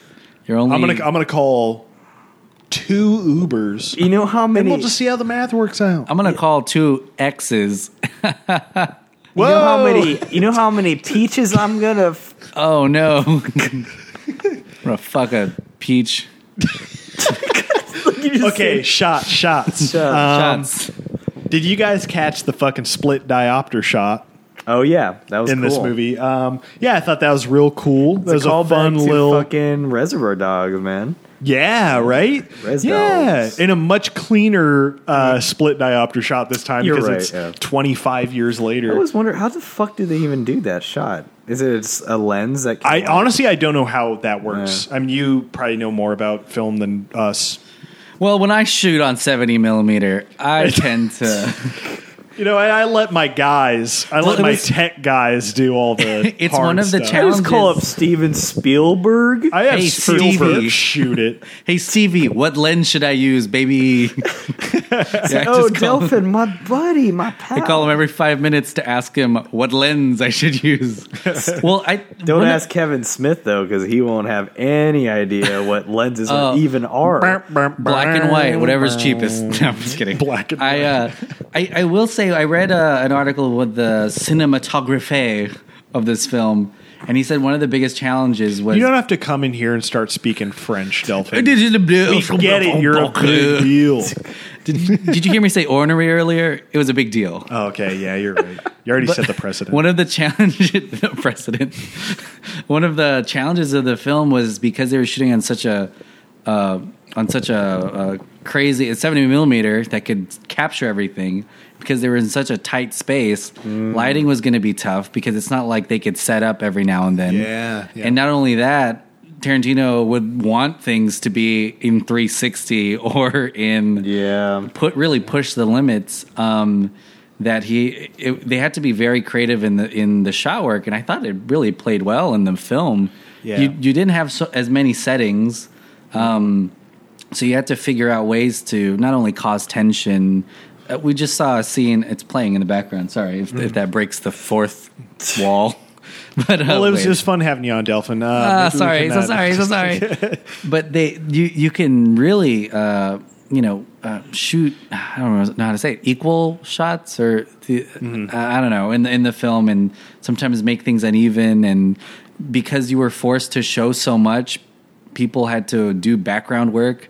Or, the guy would be in the corner and he'd have to sit there and do something in every single part of the film. Yeah, that's something I was reading about this movie, too, is that the camera was so fucking wide. They were catching all of this. Wide, just so fucking wide. Huge camera. Fuck yeah. That they were picking up like Michael Madsen in the corner fucking picking his nose. Like, that didn't happen. But, could have. No, but, they were just picking up, everything. And they had to be like, oh, you have to keep acting because, we're picking up fucking all of this shit in the shot. Like, when you watch a shot, any given shot in Minnie's Haberdashery in this movie, it looks like you're looking at an entire fucking half of a room. Yeah. You're just seeing an entire It's a lot half. bigger than it actually is. Yeah. Yeah, exactly. It makes the place feel huge. It's lit like a stage. I mean, it's like a play, but it's kind of lit like a stage play too. You have, and it's wild. And Crazy Kids, Nickelodeon. That made me the fact, because I've seen the camera and how fucking huge it is. And do you remember the shot in the chariot when Daisy gets her nose hit by the hangman? Yeah, you mean when she hit this? She fell down the stairs. Yeah, I'm trying to make a joke, but I forgot what the excuse was that people make. Just stick to the pedophiles and the peaches. Sorry. All right, Jesus Christ. Hey, 2 for 3 ain't bad there, Delphin. Hey, you miss 100%. You're the shots. Batting 666 so far. That's MLB 2K18 stats. Yeah. Man, stop. Okay. I'm gonna sit down. I'm gonna think about some things. I'm gonna write some more jokes. Think about the jokes. Think about the jokes before you see them. What is this? The Last Jedi? This Marvel humor? This is a Marvel podcast. Yeah, thank you for tuning in to Feige. There's nothing genuine about this podcast. You just have to undercut it with fucking jokes all the time. We can't ever talk seriously about film here. Yeah. Cinema's boring. Jokes are better. Anyways, no.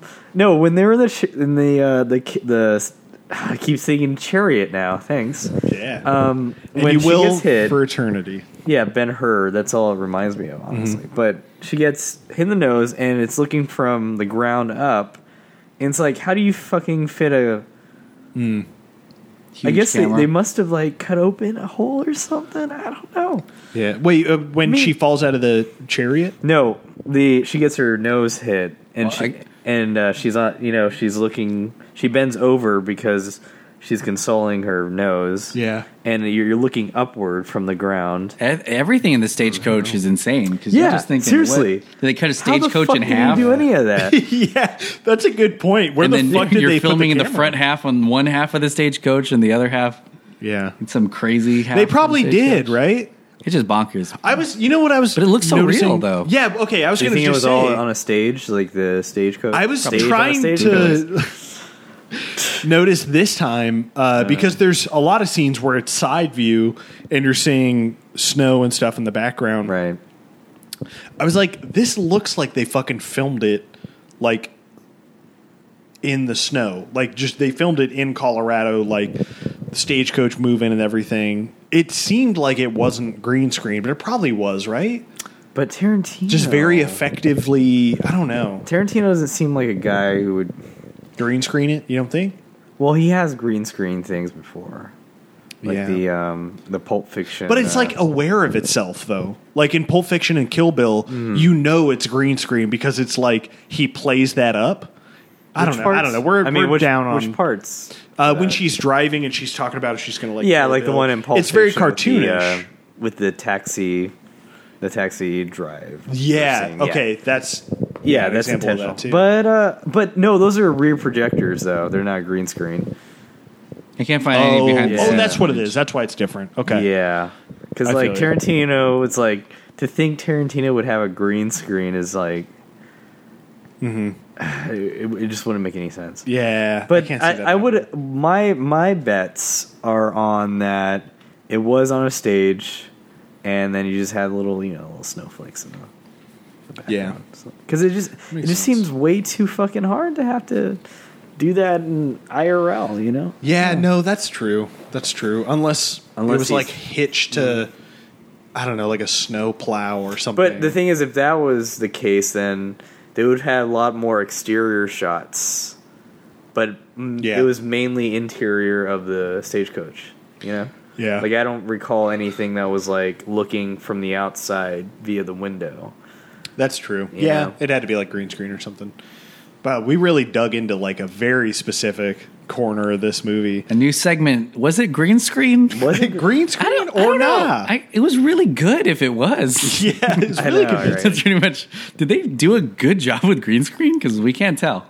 Do you guys have any other shots for this one? I feel like we covered a lot of it. Yeah, we did. Yeah, for me, it was just overall everything inside was insane. The one that's on the screen is one of my favorites, where it's where it goes around near the end, and Daisy's making a deal with Mannix. Yeah, and she's like says this long like monologue, and the camera is like slowly like rotating around her, and then it like perfect timing on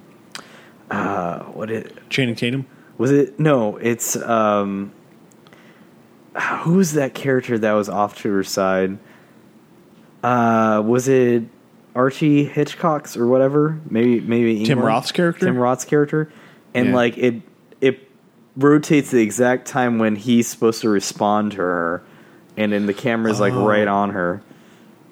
And I was just like, it was timed the so timing perfectly of it. Well. I feel like there's a few shots like that because I thought you were going to bring up one that I want to say was the Channing Tatum scene where it's or I can't remember honestly, but it's another one of those things where it's a long take on somebody. It's turning around, right? That's bringing somebody else into the frame in the background. Oh, it was Joe Gage. Excuse me. Yeah.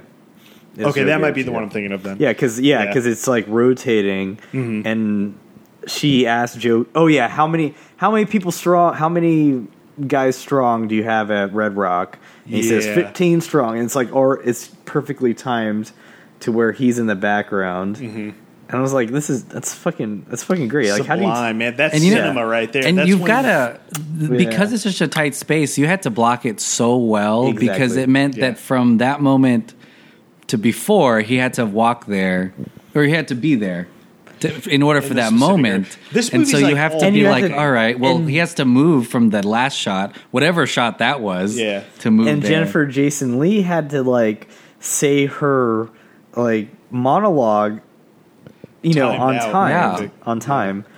Oh, I think it's happening right now on the screen. Yeah, and so God damn it! It's weird how this must be as close to a play as possible because the blocking in a play is important because that's when your character is seen or something. That's what's fascinating is because it is happening right now. Like is because yes, it is very play like, but this is only something that you can experience through cinema. Exactly, and so it's like almost like a combination of the two, like meeting in the middle. But like, this movie's like all blocking, right? Like it had to take like days and days of rehearsals of like, we're gonna be here and then I'm gonna move here to say this, and like they had to fucking especially since the hell out of that. It was a conscious choice to have everything happen in one place.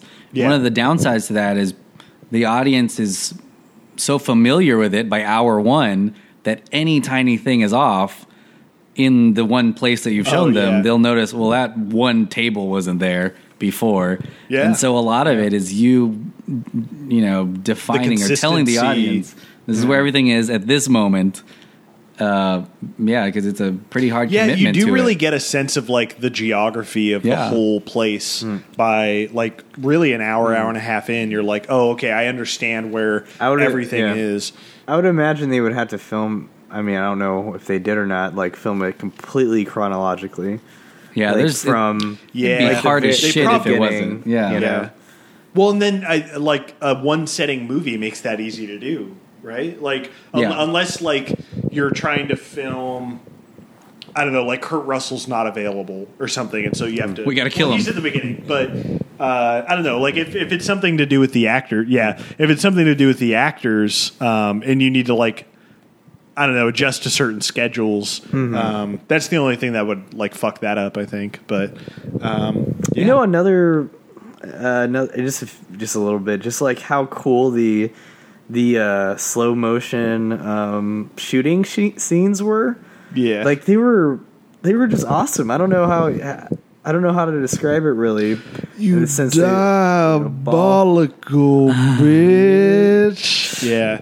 Just like the utilization of slow motion in this movie is like interesting. I don't really know. Well, it's a similar thing to Tarantino's voiceover scene, right? Where it's like, what do they call that? There's a term for it. The peach shots, yeah. Peach shots. That's right. Yeah. To where it's like the movie knows this is going to take you out of it, but it doesn't. Like he doesn't give a shit. Like, because those scenes are definitely like they take you out of it, but I don't know. Why do you think he does that? Because it's like a full slow-mo, like where he slows down the audio too, and that's a very conscious decision to like, let's go into the audio of this scene and slow it down just the same. Like, I think maybe just experiencing Samuel Jackson's like current disposition. Because he's like got his nuts, shut off. Yeah, he's like dying. Yeah.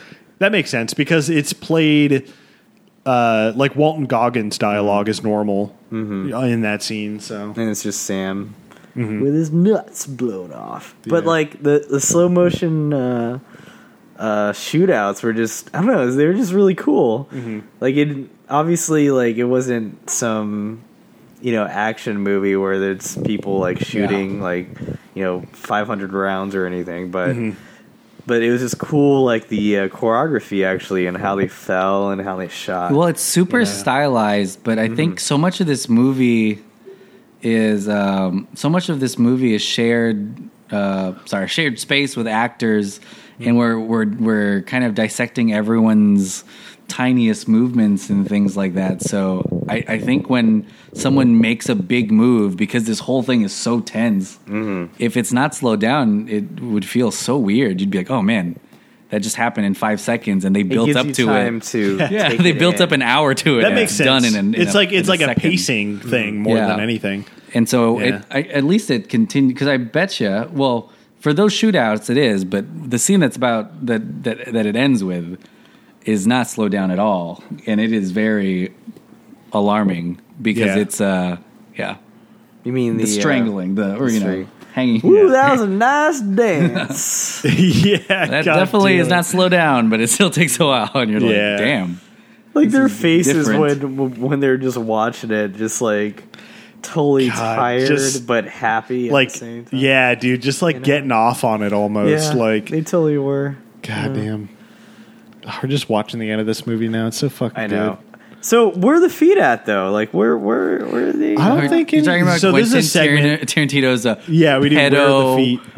Loving. There are feet loving, though. Yeah. There is feet. Are there? Can you spot the feet? But like when it was, like it was obvious that he was shooting feet. Yeah. Well, westerns have good feet work. They've got really good. You doing the do-si-dos and the and the squares. Did he get a foot shot when she's hanging? Probably. No. I think no. The foot shot was when they did the flashback to the morning, and the four guys, the four passengers, were getting off the chariot, and it's a close up of the step. The what do you call it? The step down thing? All of their all their boots. Pew, pew, pew, and the extra, And you can tell, like, Tarantino loves those fucking boots. Like, hell yeah. He's just like, these are some sexy boots right here. Hell yeah. They were sexy boots, man. They were sexy boots. And I love, too, that scene plays on because that's the reveal. Like, that's like the ultimate reveal of, like, what is happening. They constantly see the shoes, too. You haven't even seen their faces yet. Yeah. And it's just like, even when they open the door, it's just the the feet to the legs, and you don't see their faces yet. Well, and I feel like historically that's a thing in film where when you're going to do a reveal of something, like that's in, like, I think 3 out of 4 Indiana Jones movies is like his feet first, and then it's a pan up to him. It's like that's like the hero reveal usually. Yeah, it's the beginning of Hello Dolly is a bunch of feet walking, and then it stops on hers, and then it slams up. Mm-hmm. I've never seen. And she says, that. "Hello, Dolly." No, she doesn't say that. But yeah, it is the reveal. But it's a good reveal because a lot of times you'll see feet that are somewhat similar, and then one that's different, and you're like, something's different with this guy's foot. He doesn't have boots on. It's just hairy feet. There's something weird. Frodo's in this movie. Those two pair of feet are touching each other. Must be Frodo and Samwise going ham. While Gollum watches. Hooking up in a Tarantino movie. Technically a foursome because Gollum and Smeagol are there. Oh, that's true. Oh, yeah. So he's like 2 different people, huh? I never really put well, that just it depends on whether you define mental illness as... Oh, okay. All right. Well, speaking of mental illness, this is a Christmas movie, right? Like, what? It's snowing? No, it is a Christmas movie. I'm 100%. Okay, so here are all the things that connected. Okay, it was released on Christmas. Smart. Okay. It was released on Christmas. It came out on Christmas, yeah. Yeah. Silent Night was being played by Bob the Mexican. Yes. Okay, that's the big one. Yeah. That's the big one. And, so you think he did that? The first shot of the movie was Jesus H. Christ. Boom, baby. Wow. This is a Christmas film. This is a Christmas film. Yeah. And the Silent Night scene was really great because... That scene was incredible, Yeah, because we talked a little bit about it before with... Marquess and Bruce Dern, who's amazing. Yeah. And what's great is that Bob the Mexican, he doesn't play Silent Night like perfectly. Yeah. And it's he has discordant notes in there. So it's like it's supposed to be it's a funny scene because you would listen to Silent Night and it's like, "Oh, we're coming together now as a family." And then you hear like these discordant notes and he's like he was talking about how he got Bruce Dern's son to suck his dick. It's just it's the whole time it's off because he doesn't ever get into a rhythm. Like he keeps fucking up the Silent Night the whole time. And what scene it actually reminded me of is like that end scene in Boogie Nights, oddly enough, when they're making the drug deal and then he has that kid throwing fucking little bombs or firecrackers. Yeah. And it's just this outside audio element that is adding tension to the scene you're seeing.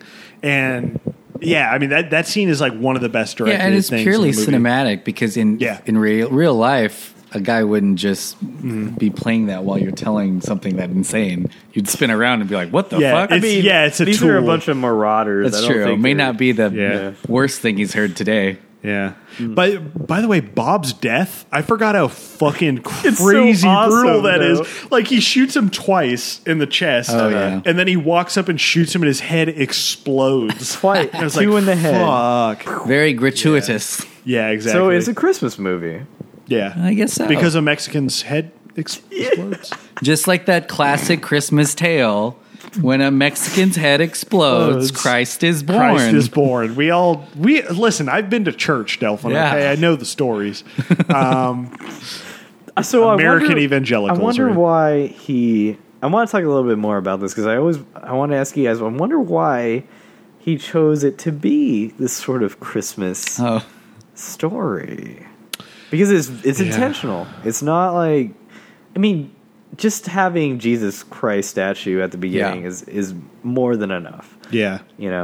Well, and then, of course, the release date. I think, I don't know, man. I feel like it has to do with whatever headspace Tarantino is/was in. I feel like he was in a very cynical place because this movie is incredibly dark, incredibly nihilist, and really cynical. Like, this movie does not have a high opinion of human beings.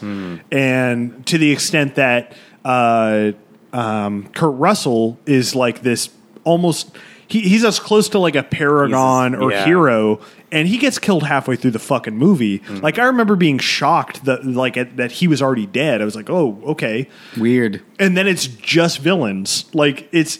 I don't know. It has to do with... I feel like it has to do with, like... I don't know, cynicism. All these bad boys and girls who are going to get coal in their little stockings. Wait, is that a line from the movie?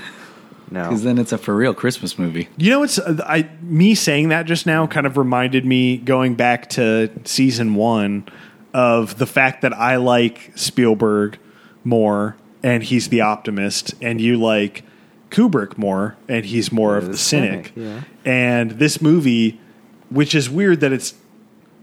I don't want to bury the lead a little bit, but I think it's my favorite Tarantino movie. But it's so cynical, but I kind of love it because it just has it on its sleeves and is like, fuck humanity. Well, that's what being a human being's all about. You're just complex. You're not consistent. Yeah, I guess it's fine. I guess okay. It's all right. But that's because that's what's interesting about this season is that, like, people would think that I'm on the Tarantino side, and people thought that I didn't finish my thought. It was that, like, I think I like PTA more because he is generally less cynical, and I think Tarantino is a very cynical filmmaker, which is just weird that I love this movie so much. But the thing is, like, Tarantino is like Spielberg in the sense of like entertainment value. You know what I mean? Yeah, and PTA is more in the Kubrickian style, is like. Deep themes and very, well shot stuff. And focusing on cinematography. And we should make like an Excel chart to fucking like put everybody into a little well-defined box, figure out who they are. Yep. Like a little put a point system and like count the number of Dutch angles that they put in. Tim Burton's going to be in last. Yeah. Do you like Tim Burton, Delphin? Do I like Tim Burton? Yeah. Sure. Yeah. that sounded like the most political fucking answer I've ever heard in my life. Sure. Yeah. He's a guy, good guy. Shout out to John. I think Tim Burton has a brand. We love you, John. Co-host. Don't you think Tim Burton has a brand? He has a brand. He has a brand. He's got a Hot team. Topic. Got Whoa, hey! Woo. Taking it to Timmy. And I think he puts his brand on a lot of things. And getting cucked constantly by Johnny Depp. Yeah, that's... Yeah. Come on, like Helena Bonham Carter always having sex with Johnny Depp. 100%. Oh, literally cucked. Yeah. No, literally cucked by Johnny Depp. I was thinking of ways that Johnny Depp like took his money or something. I was like, when did he cuck him? Well, you're talking about literally cucked him. Yeah, literally cucked him. Yeah, I guess so. People, fucking his wife. Oh, boy.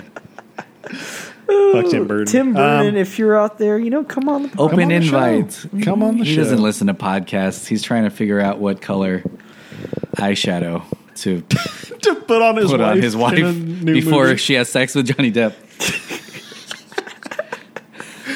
I'm just kidding, Johnny Depp. Sorry about all the money you lost. He's too busy going to the bank to cash his Disney checks. Did you read his Variety report? He's what happened? There's a report on him because he lost all this money. He's being sued by his management. He lost money? Tim Burton? Yeah. No, not Tim Burton. Johnny Depp. Oh no, that was the Rolling Stone article. The Rolling Stone, yeah, dude. He just did everything wrong in it because he's like, I didn't spend that much on wine. I spent way more than that on wine as a brag. Dude, and the writer was like, why is he telling me this? He's supposed to be telling us about how he got screwed out of money. Depp is he does not seem like a cool dude. person. He's bragging. He's been spiraling out of control for like the last 6 or 7 years. We've got to work with him. God. he's like forever a 20-year-old. Yeah. Just never stuck in that age, Dude, apparently he like punched like a camera, wife, a camera. Well, recently, he's getting sued because he punched a cameraman on like a shoot. Well, when he was young, he hung out with rock stars, And a lot of them are dead. The ones he hung out with. Well, geez, like that's. You know what's crazy? We're deep in tangent territory, but fuck it. It's fine. He owned the Viper Club that River Phoenix died at. Whoa. No, not Viper Club. No, I think I think it is Viper Club. So he might have even been there. He was. I'm sorry, he was there. He was playing with his band when River Phoenix died. Suspicious. With like Joaquin Phoenix there next to him. Like, so Johnny Depp was responsible for River Phoenix. Yes, probably. Welcome back to InfoWars, the podcast. Yep. Sorry. Alex Jones is with us today. Oh, here's a joke about Alex Jones that's really clever. Listen, all I'm saying is the Sandy Hook parents are liars. He got it. Brent's got it. He's on board. Well, like Sandy Hook is pretty. They're crisis actors, okay? Oh, boy. Buy my supplements. It's so true. He's just selling shit. That's all he's doing. You're a hack. It's like his favorite thing that he lost weight on, and you're like, wow, you're like super overweight. Well, and then you look at the before and after, it's just he's more tan now, and it's like, okay, what? You know, he's right up the road. He's in Austin in a strip mall. Let's go say hi. We should go say what's up. He's in a strip mall. I like the idea that he's just in. I guarantee you, if we meet him, he's going to be like, yeah, I'm just acting like that. Like, Alex Jones, who do you like better, Quentin Tarantino or PTA? Yeah. Anyway. Well, which one is a crisis actor for? Well, listen, all I know is that Paul Thomas Anderson supported Hillary's campaign, so he's a lizard person too. And dude, that hurts my throat so much. Dude. Imagine how he feels. Okay, have some empathy. Yeah. You're such a jerk. Oh my god, his throat is cigarettes now. That's all it is. Alex Jones is a really interesting guy, and so is Paul Thomas Anderson. Boom. Yeah. So what would Paul Thomas Anderson do if he directed Hateful Eight? What would his movie be? Well, his movie would be longer than this. Man, that's insane. Funny. It'd be a solid 3.5 hours. Do you think they all just like get along at the end? Yeah, there'd be less racism. Fewer N-words. I don't know, man. I don't know where to take this one in terms of. Well, I mean, it's not too far fetched, I'd say, because PTA has those ensemble casts. Ensemble. So he could go. Has he made anything close to this in terms of everything being in one place ever? Can you think of? I don't think he has, man. Everything is like Phantom Thread. Phantom Thread is like entirely one house. Okay. Yeah. But it still takes place over several, or if not dozens of days. How many years? It's years. I don't know, man. It's very unclear. Because it goes through their marriage. Because I also remember, and I'm not sure this is in every single one of his films, but he has a lot of montage work, or not montage work. He has a lot of a lot of those montages. Well, like put music over. And it's weird because music videos. The shots that last 5 seconds, you can tell took like 2 days to get ready and film, and then it's over. And they're so dense, and they're so. They're so peaches. Yeah, there's so much peaches to be fucked in his movies. And so I don't know what it would be like. I feel like it wouldn't be in one cabin. Is this is changing some pretty fundamental stuff, but if it's almost a permanent storm and they're like, they just have to live there for a while, for like a long stretch of time. And it's like, it's almost like you talked about at the beginning, it's like stretching this tension out over a long period of time, like to where they're stuck in this house for like almost making it more like The Thing, or like a whole winter. Like a whole winter. Like we can't leave. Like their horses die or some plot contrivance. And it's like 1879. Yeah, it's about to be 1880s. Yeah, get ready. Oh, shit. Yeah, this one cowboy has a real big dick. Yeah, exactly. I think I agree. It would be little tiny things. There'd be less focus probably on them talking so much as maybe one guy every day goes to the well and does something weird at the well, but no one knows what you mean. Yeah, but it's like, it's this tiny little thing, like these visual stories. You notice he goes to the well, and someone would just shrug his shoulders, and that would be a 10-minute long thing. And then he makes a woman in the snow, and he starts fingering the woman really aggressively. Yeah. And then Jeez.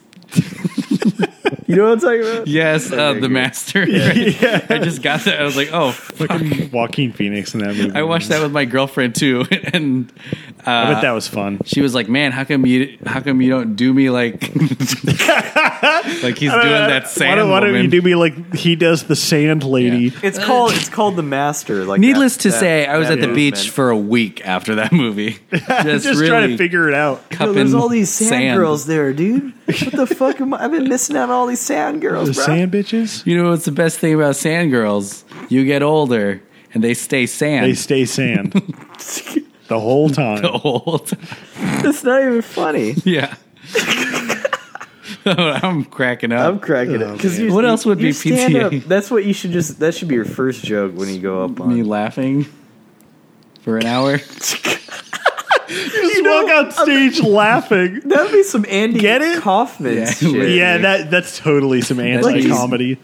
Laughing at myself. No, yeah. You know, that'd be an amazing experiment. Just to go up on stage and just start laughing. No, you don't go on stage. You go behind the audience. Laughing. And then you're just looking at them, laughing at them. That's good. We got to go to an open mic night. Oh, my God. And they're like, what the fuck? And then you say, get it? And then you kill yourself. And then it's like another guy comes in and he just says art. Okay. And then he kills himself. That's not what? So yeah, that's PTA's version, I think. I don't think there would be there'd be a massive time jump to 2018. Oh, yeah. Kurt Russell getting poisoned would it would happen over a week. Like he would cough one day and be like, "Huh." I wonder what's it'd be a slower process, poison. like Phantom Thread of him getting poisoned and that being stretched out. What? Yeah. He got poisoned? He gets sexually. Have you not gets seen? off. Fuck. Sorry to spoil that. Fuck. Wait, I thought this is a movie about a ghost. It's about Ghost Dad, the Bill Cosby. It's about the making of Ghost Dad. I mean, you have to say all the details up front. It's and he's revealed to be a serial rapist. So he rapes the woman in the movie. Mm-hmm. That's like the climax. See, Daniel Day-Lewis is so good. He plays Bill Cosby. He plays Bill Cosby. He goes to the beach and he slips something into the sand person's drink. And then he's like, "Oh, you're sand. I wasted a whole pill." Yeah. Okay. So Daniel Day-Lewis plays Bill Cosby as Joaquin Phoenix, as the guy who understands or creates Scientology, as Joaquin Phoenix, raping a sand. slipping a lewd into a sand person's mouth. Oh my God. We are in the fucking sticks, fellas. I don't know what we're talking about. We're talking about PTA's version of Hateful Eight. Yeah, and this is I think close. It's pretty good. This is very close. I still think it's good. It was pretty good. I think I'd watch it. Yeah. He has never attempted a Western yet, right? I was just going to say that. I think it'd be interesting to see him do a Western, a sci-fi, or just another modern day movie. Well, one of the weird things about Westerns is they're so action packed, but in reality, during those times, things were so boring, not doldry. I was but we get to see cowboys and Indians in a lot the older Westerns. I'm sorry. What? Sorry, Native Americans and Indians. Native Americans. I'm sorry I used the term cowboys. I love that genre, Native Americans and Indians. Well, it's a really good sci-fi movie. No, it's like Indian people, though. It's Native Americans. Yeah. Like from India. It's like, and they're like fighting Native Americans. Sounds like Christopher Columbus's worst nightmare. He's like, shit. I think you mean Best Dream. I guess so. Didn't he direct Harry Potter? Christopher Columbus. Yeah. He sailed the ocean blue and made Harry Potter. kickstarted the franchise that would warm 1 million hearts. Yeah. Well, what was I saying? Oh yeah, but westerns. We think westerns are these. Every 5 seconds something's happening, but there's a movie, The Searchers, by John Ford, and John Wayne is in it. And that's a really good movie. I love that movie. That movie takes the play. It's like months and months. Yeah, it's really a very long thing. But they cut out all the boring stuff where they're writing. Yeah, But imagine that, except showing that would be a it would be very Searchers-esque. Now that you say that, I think it would. There Will Be Blood's a western. Oh my god! Oh, boom, bam, boom, what bam. The fuck? Yeah, technically set in the West. There it is. It's a western. It is a western. It's a subversive western. They're horses. So following the trend of these guys are friends and they're influenced by one another. Yeah. Do you think Hateful Eight, he made Django first, I guess. Well, Tarantino's just he's fetishizes westerns, yeah. Because I was going to say, do you think he was influenced at all by There Will Be Blood? And maybe that's... Yeah, probably. I mean, I don't know anything... Like, I can't draw any... I mean, maybe nihilism, I don't know. Like, it's hard to draw any connections right now. Yeah, I guess outside of setting alone, it's hard to draw a connection. But I know he thought of this movie based on like old Western TV shows that he watched, like Bonanza and stuff like that. Like they're episodes that were locked in one location, I guess for budgetary reasons. That's like what pretty much influenced this movie. Mm-hmm. So. That makes sense. And just take out the good guy. Yeah, in Bonanza, it's a lot of like, we got to figure out this thing that's happening right now in this room. Exactly. Okay, let's talk about what's happening. Our budget's $38. Yeah. What can we do? Let's talk about the fire that happened last week because we can't show it. Yeah, it's all talking about action, right? Like they massacred the whole town, Bill. What are we going to do? The whole town's dead. Well, let's just stay here. Let's just not go out and let's talk about it in this room. Sure, yeah. God damn it. Dude, this is a tangent too, but like one of the first things I had to edit in digital video at Vista, we were learning how to use Avid, and they gave us old like B-roll, like unedited footage from, it was either Bonanza or what's the other one? Something Acres? Green Acres? No, it was another one of those old, like, 50s, 60s Westerns. And we had to edit this scene together.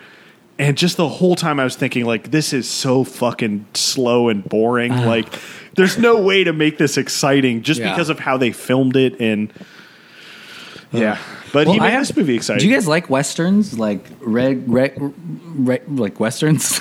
I mean, like, I don't... Westerns? I don't hate Westerns. I don't really.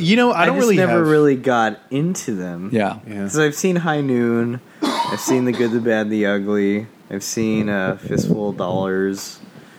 I mean, I'm not like an expert in any sense of the word of westerns, but I understand their impact on. Yeah, same here. I think I've seen a lot of the big ones, like some of the Sergio Leones and the John Fords. I think only a couple of his.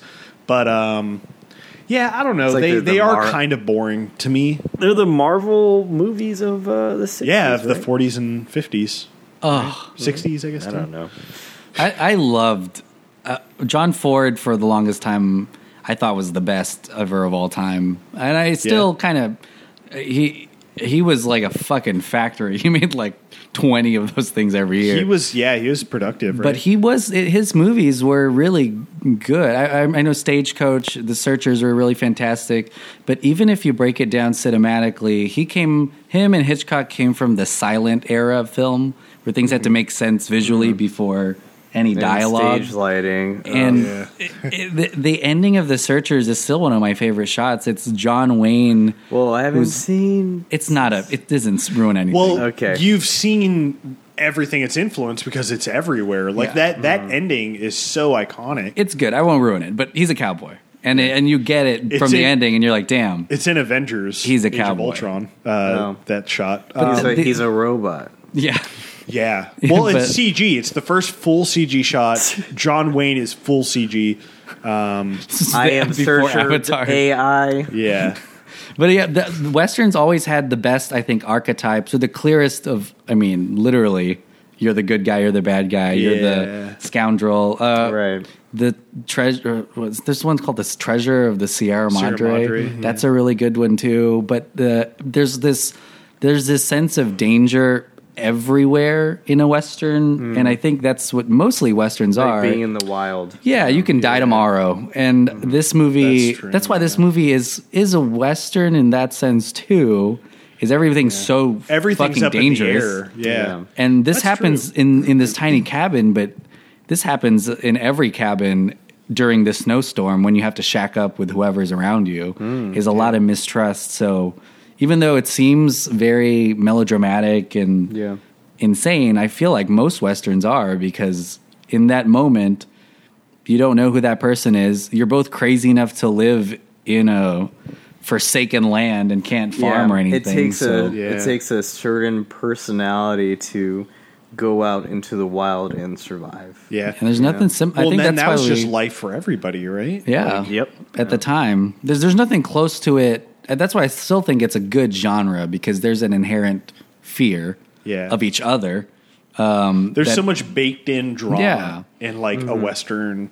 And there's something close to that. I think now we have to go into space and make sci-fi movies where we literally create other species we don't understand. That's interesting. That's an because interesting that's the fear that we have. To draw. Yeah, because we just know everything about everything now, and the only thing we're scared of are things we have to make up or ghosts. Well, it's like the unknown, right? Yeah, it's the unknown, because like that, it's even that in Westerns too, kind of, because it's like anything could happen. There aren't really rules to this untamed wilderness, and it's kind of like the same thing for like a sci-fi movie. Yeah, you know, at least one dealing in like exploration and the unknown, like an Interstellar or something like that. Yeah, I like that comparison. It's interesting. I mean, I've been this is another tangent, but I've been reading At the Mountains of Madness by H.P. Lovecraft. Lovecraft. Yeah, and it's kind of along those lines, but a more epic scale. You know, like having this, it's in Antarctica. I mean, this kind of relates a little bit, like the snowy backdrop. And it's just like this totally unfamiliar, unknown thing that's way bigger than everything else and that you can't even comprehend. So, I mean, that's kind of, you know, the wild sort of thing. And that's where we're at now, I guess, is where, you know, you just...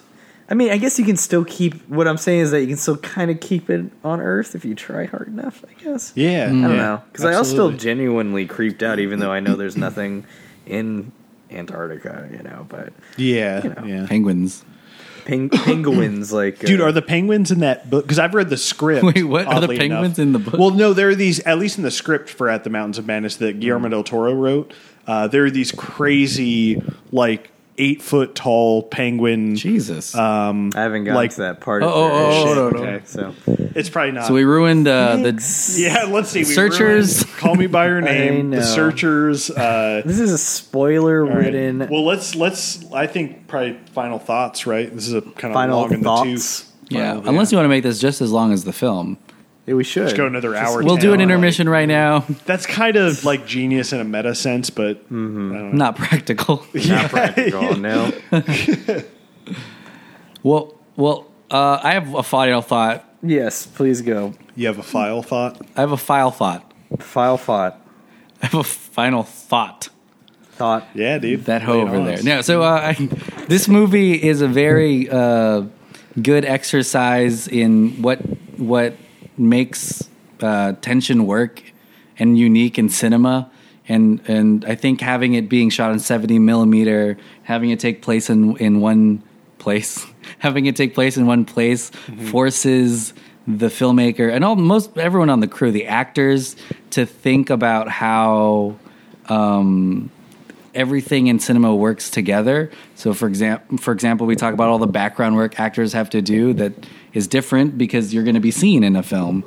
Or how, well, if everyone's used to the same space, you can't recycle shots as often, or you've got to show tension another way instead of doing some crazy zoom in or something like that. Mm-hmm. So it seemed like a really fun movie to make because of the challenges that it presented itself. Mm-hmm.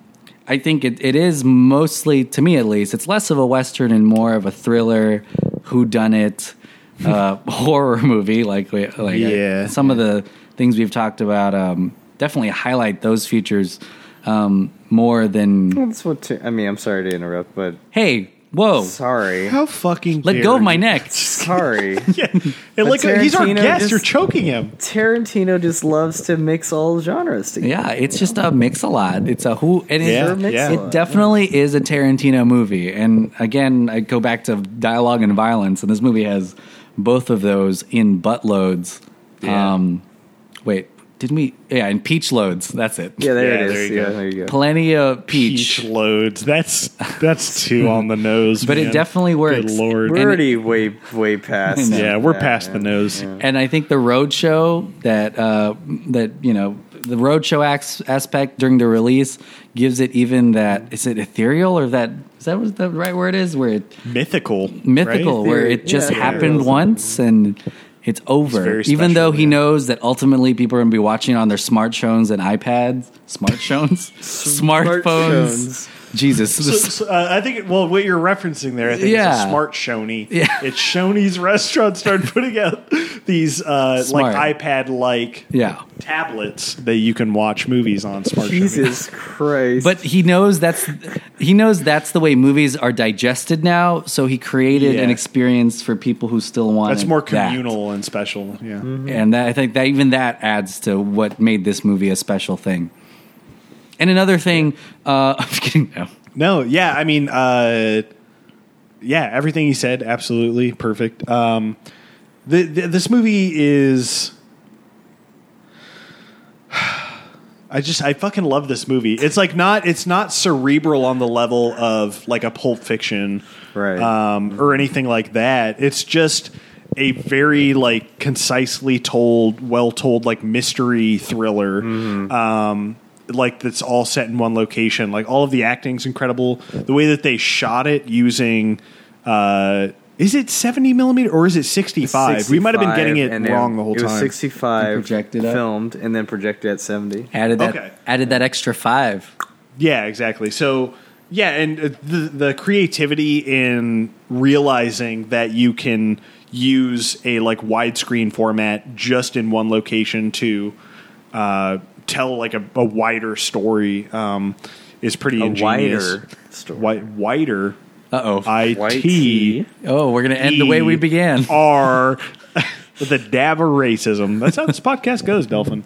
A dab of racism. But yeah, it's also like an incredibly mean movie, cruel movie that's kind of even more perfect today than it was when it came out in 2015.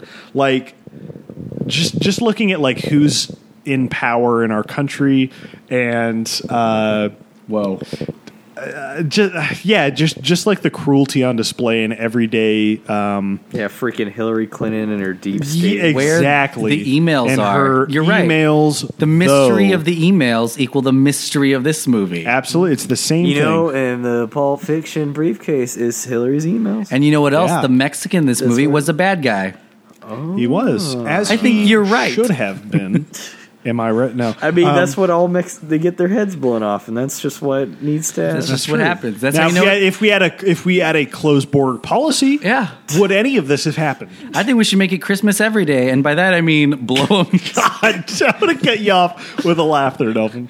But yeah, I mean, God damn it, this movie's so fucking entertaining, and I think a lot of it was. Is like residual love from that first time that we saw it in like the Roadshow, and how it was a very subjective thing, like how much fun I had going to that and how special it was.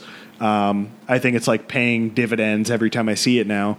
But yeah, I mean, I love this movie. I think it's personally my favorite Tarantino movie, like I said earlier, which is like kind of a bit of a hot take. I don't think a lot of people would say that. Deal.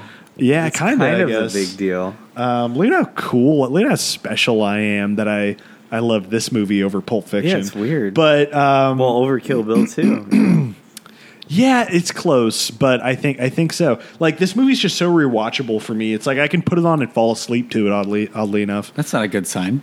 It's not. Yeah, it's really not. There's a lot of like PTA, like The Master and There Will Be Blood that I can do that. Do you just fall asleep to good movies? Like, do you just not like? Because he has to stay awake for Transformers. Oh, this is too. That's true. I gotta get my sleep in during these really good movies. Like he says he has a good. I put on 2001 and I fall asleep. Dude, you have no idea how many times I did that because it's a very serene, calm movie. Yeah. Even the evil parts are serene.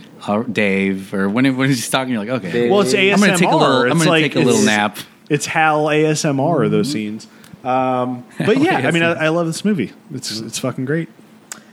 Yeah, I mean, I agree with both of you. This is I really love this movie, and it's funny because it just seems like it's a late stage Tarantino flick. Ooh. Like a postmodern like Tarantino movie. You know what I mean? Interesting. In the sense that he was like, fuck it. Let's just get all these bad boys together. I don't need to do any themes really. Yeah. Let's just have a good ass time. Yeah. With all these bad people and see what happens. Mm-hmm. Yeah, I mean, we talked about that on the Pulp Fiction episode, right? How he got his heavy-hitting shit done. Yeah, he got the heavy hit real early on. Yeah. He made his masterpiece and was like, I'm just going to have a fucking good time. It's all downhill from... I'm just kidding, not, though. I mean... It's like... He goes from Inglourious Bastards, which had, like... It was pretty clear on its themes, and then you had Django that was a little bit more... Even more expletive, I think. Yeah.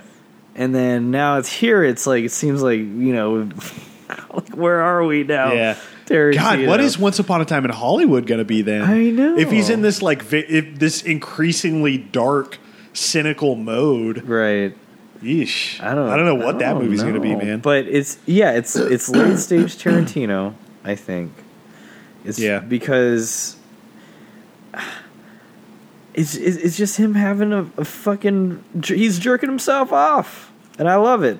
Yeah. I love it. In your hair? I would always watch. Oh, good callback, man. Very good. I know. Yeah. What into a peach? But peaches everywhere. Yeah, this movie is also like it's beautiful. Like I know there wasn't too much of it, but man, those shots of the scenery is just like gorgeous. Man. Really fucking. I never knew hell could look so good. Yeah. But Tarantino made White Hell look beautiful. And all the characters are just so colorful. It's like and the way that he writes his dialogue for those characters, it just seems so right. I don't know. He just knows how to write up dialogue for all these unique characters, and none of them felt like they didn't feel like they're all just Kevin Smith, you know? Like, I'm sorry, I'm knocking on Kevin Smith, but like Kevin Smith films, they all sound like they're just him. You know what I mean? Yeah, it's just characters channeling the director. Mm-hmm. Yeah, but this one, like all these characters are just are so different from each other, and the way that they interact and it's just amazing. It's just an amazing thing to watch. It's a spectacle, really. Mm-hmm. And again, like you guys said, just to have it all in that melting pot, America, cabin, haberdashery is great. You know? Yeah. So hell yeah, this is I can't wait for what Tarantino's got stewing up next, because this is the last Tarantino film on our podcast. And it's weird because you told me the date that it came out, but I was like, whoa, it felt even longer ago. Yeah, to me at least, most latest film. Yeah, so. I guess, and I felt like, whoa, this must have came out much. I guess it's only been not 3 years. Almost it's 3 weird years, that I forget that this came out literally a week after Star Wars. Yeah, it's like bonkers. Force Awakens. So that was a good December, man. That's two of my favorite movie going experiences. Was in December 2015, I guess. Maybe that's just recency bias. It probably is. Yeah. my memory's not good. So yeah, you forgot the time that you went to go see Transformers and Shia LaBeouf was sitting behind you jerking That's it. true. Yeah. Well, he came into my hair, and then that was an awakening for me. And you still haven't washed your hair. Yeah, no, I've just left it. I've just left it There's there. DNA of Shia LaBeouf in your hair on my head. Right I'm touching now. it right now. It's still very disgusting. Even Stevens joke. That's what it was. Even Stevens. I was like, was he Malcolm in the Middle? No, that wasn't Malcolm in Mill. What we didn't even talk about, but I know it's too late now. No, bring it up. Well, wasn't this movie leaked or something, and they weren't even going to make it anymore because the script. We kind of let go of our trivia corner, but I probably would have brought this up there. But the script leaked for it. He canceled it. When after that he was just like pissed off. He was like, "Fuck you guys! Oh yeah, you're not getting the movie." Mm-hmm. And I remember like reading that and being like, "Dude, so fuck sad. people." Yeah, I was like, "Fuck the people that leaked it, whoever the fuck that was." Yeah, it had to be close to him or something, right? There's not random. Well, yeah, there's people.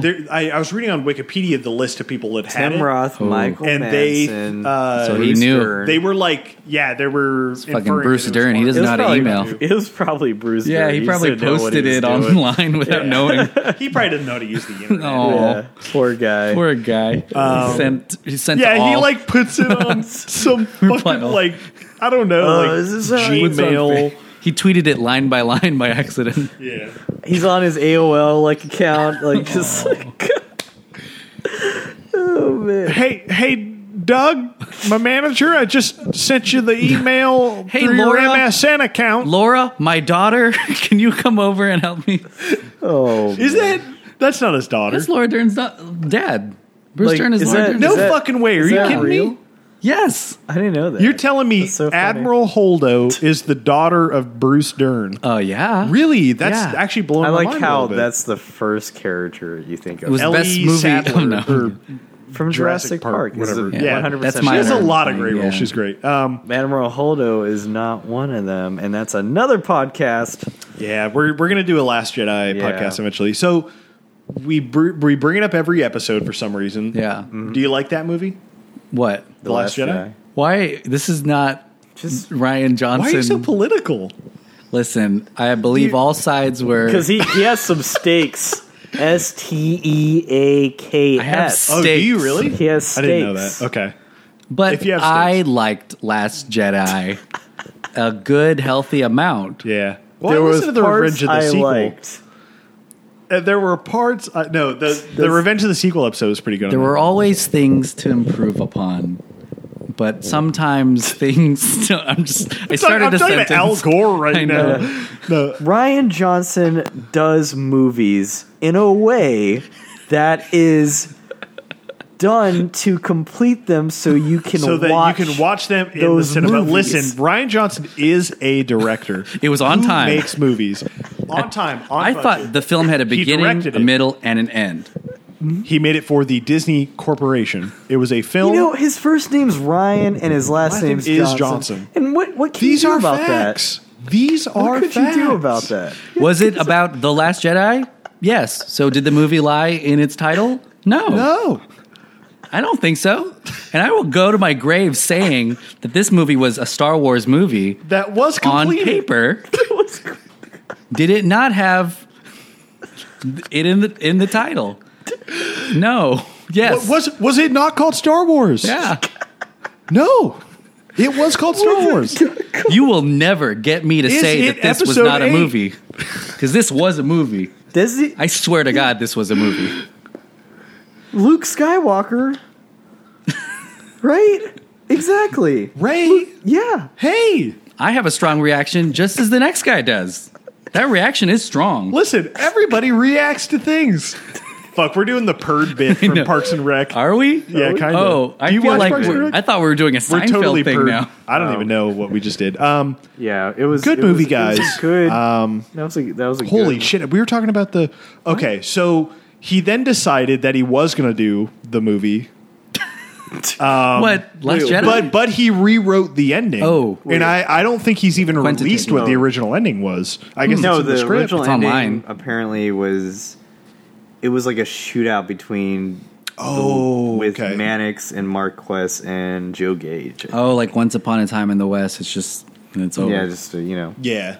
Well, or maybe Good and Bad, the Ugly. Good, the Bad, and the Ugly, right? It was like, did Once Upon a Time in the West end that way? I think so. That movie's incredible. Henry Fonda. I forgot the ending. I like this ending a lot, though. Honestly, yeah, I do too. It really doubles down on the like the mean spirit of the movie, but I think it's pretty great. So yeah, and then he ended up directing it, and yeah, I was pretty. Well, it just goes to show how much he must have wanted to make it, because after someone already knows how the movie is, and after you've done some stage plays, you still would maybe want it to be on screen. If you're like, okay, fine, let's still do it. Well, after it's like, what was Tarantino gonna do? Like, is he really gonna sit down and write a novel?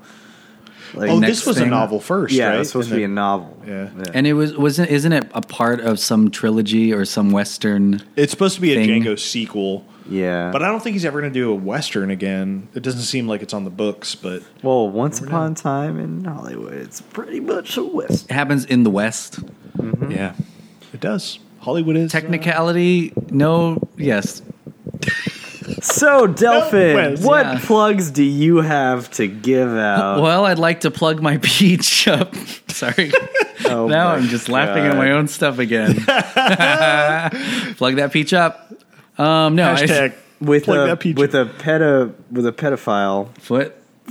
Yeah. Oh my gosh! If Tarantino made a Bigfoot movie, he would get all the feet that he wanted. He'd get. Holy shit! Can you imagine? Oh, and shoot it on 70 or 65 millimeter. So it's just like 80 feet across. An 80-foot foot. 80 foot. My God. Then he would do a road show. Do you think there's feet out there that's gotten Me Too'd by Tarantino? What did you just say? Yeah, Uma Thurman. What? Probably. Like, are there feet out there who got Me Too'd? Jeez. No. Tarantino got Me Too'd by feet. I still don't know what you're saying, really. Like, are there? He molested feet, is what I'm saying. Oh. But that's I don't think so. I think he probably had a lot of consensual foot stuff with people. I don't think. I feel like we would have heard about Tarantino in the wave of like. That's Weinstein true. One time stuff. my foot fell asleep and Cosby raped it. Oh really? Yeah. Wow. So yeah, here's what I have to plug. Yeah, what you got, dude? We got a lot of podcasts over at Delphin Pod. You guys have been on. Good stuff. Revenge of the Sequel. is Countdown to good. Infinity. Yeah. Countdown to Infinity is basically a cash cow that keeps on producing sweet milk from its teats. In the Last Jedi with the green milk. Oh yeah, some green milk coming out of those teats. Was it blue? Idiot? When is this coming out? It looks green to me. Probably a few weeks. Okay. So, you got anything coming in the next? Obviously, I have a stand-up date I'd like to push out there. I'm just kidding. There's a short film doing a couple of dates in Iowa. Come out to those college towns mostly with Hannibal. It's me and Hannibal. Yeah, not Burris. Right, No, Hannibal Douglas. Hannibal He's Lecter. white. Yeah, Hannibal, the ancient conqueror. Hannibal brought him his back. remains. No, but I have a short film called Apex. It'll be at some festivals. I think if you go to facebook.com/Apex Short, you'll have the towns, mostly college towns with Hannibal. Say it's the short of the highest quality? I actually, offline, I'll tell you how I feel about it. Oh. But George Lucas, the best filmmaker of all time, said, you never really finish a movie, you just run out of time. And that is the case when you have a deadline. Yeah. Well, I'm excited, man. I'm excited to see it. George Lucas's excuse for his films that we won't talk What do you guys have to plug? Midichlorians? Midichlorians as usual. Star Wars prequels. Just want to plug those. Midichlorians are real. I checked myself. The Star Wars subreddit. Just Mary a lot of Sue, good stuff. Just her being a Mary Sue, Ray being a Mary Sue. Ray's a Mary Sue. What? No, but you haven't heard this? You haven't heard this No. stupid meme? Yeah. Mary Sue? As in, like, she's not skilled enough to do all this stuff. Oh. Yeah. Like, it's a whole dumb It's thing. a whole dumb thing. Yeah. Yeah, I mean... I feel like an old man. Keep up with the memes. What's going on? What did you say you did to my son? That's me. That's I'm a pretty Brewster good accent, I know, I guess. Right? Where is it's that an accent. from? That's from. I don't have a son, Laura. fuck are you talking about? I'm Bruce Dern now. No, Bruce Dern, Laura Dern. Yeah. Oh shit. Okay. God damn it. I've lost the bit. I'm back here in the fucking trunk. Yeah. I mean, listen to all of the Sticker Fridge podcasts. We're off the rails on this dude. one. It's fine. We're gonna not release this. What? No, this is good. That's messed up. Sorry. The last 2.5 hours have been a waste. No, all the Sticker Fridge podcasts, guys, check those out. We have a bunch now, like 6 or 7. They're all really good. Keep an eye out on the site. Yeah, there's a lot of action going on the site. Adam. Actually, fuck, dude, I really wanted to bring this up. You got back from Japan, and we didn't even fucking talk about it. I wanted to make that a big thing, and I totally forgot about that entirely. We can make it a big thing next podcast. All right, guys, we're going to talk about that next time. You took a trip to Japan. It looked like a lot of fun. Read about it on the website. Yeah, the website's got my blogs. I mean, we're up to hopefully day 6 on the blog. Like day 6 of Adam's Asian sex tour. His Asian sex tour. I wanted nothing to respond to that. No comment. No comment. I haven't read the blog. It may not be a sex tour. I wanted to give a shout out to Wilbur Fan on Reddit. I don't know your real name, but I appreciate you, man, for spreading the word, spreading the love about the Director Showdown podcast. You're cool. Keep it up. Thanks. We love you.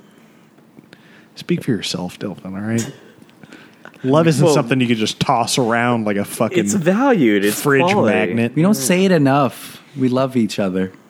I mean, I guess those people in Hateful Eight could have, It wasn't the lovely 8. No one ever said they loved. The lovely 8. That's the PTA version. Oh, that it is, right? It's like a 60s romance film. It's just a sequel to Boogie Nights, and he's talking about his schlong. Yeah, it's a big orgy scene. Is how it finishes. Well, the only thing I'd like to do is just have a little shout out to Christian Hansen. Thanks for listening to the podcast, dude. Really appreciate you taking the time and enjoying our stupid jokes and whatnot. I'm glad you're enjoying it. If you've made it this far, you deserve a Medal of Honor. We love you. Yes, we do. Him we love. Yeah, we him love we him. love. I'm not going to throw it out to some Redditor, although, I appreciate you. That's so messed up, Brent. That Redditor was so nice to you. I know. And you posted our shit all over the place. Say you love him. Say you love him. Say you love him. Say I love you. Say I love you. Wilbur Fan, I love you. Oh, wow, what a slut. Wait, one more time. I love you. Oh. One more time. I love you. What's happening? You guys are getting. You ever see that? You're getting closer to each other. No, you ever see that? Your Nathan tongue's on my you. Nathan for you, yeah. Yeah. Oh God, that's incredible. that scene's amazing. Say it one more time. Say it one more time. I love you. Say it one more time. And then he just has her say it to him like 15 fucking times. All right, guys. Sorry. We love you. Yes, we love you. Thank you so much for listening. Thank you to Delphin for being on this very long episode. Is this longer than usual? Movie. Yeah, probably. Yeah, probably. They're usually an hour and a half. We're sailing into the station at like 2.5 on this one. This is like our Blade Runner 2049 episode on Revenge. Oh, that was a long one. That was a long one. That was a good episode. I like that one. It's a good podcast. Listen to it, guys. Revenge of the Sequel. Quentin Tarantino is not on it. Yeah. What? I just figure that's for search engine optimization. Oh, they hear Quentin Tarantino, they're like, "Wow, he must be on it." But I said not on it. Okay, you can say that about anything. People will think. Dude, SEO is important. Yeah. Basically, is all we're saying here. Anyways, it really is. Thanks for listening, guys. I hope you've had a wonderful, hot summer. Oh. I don't even know what sign. I'm trying to do a sign off here, and I'm struggling. Well, okay, so we keep trying to cook up like our own sign off, right? I know, yeah. Stay sticky, San Antonio. That's such a bad one. I think it's fine because it's kind of our brand, like our sticker fridge. Right. I forgot. Stay sticky, San Antonio. Sticky. It's hot. You're sticky, and also sticker fridge. Get it? Oh, bye. Your hair's sticky because of the cum. The peaches are sticky. Everything. Anyways. All right, guys. I'm sorry. We'll see you next week. Bye-bye. See ya.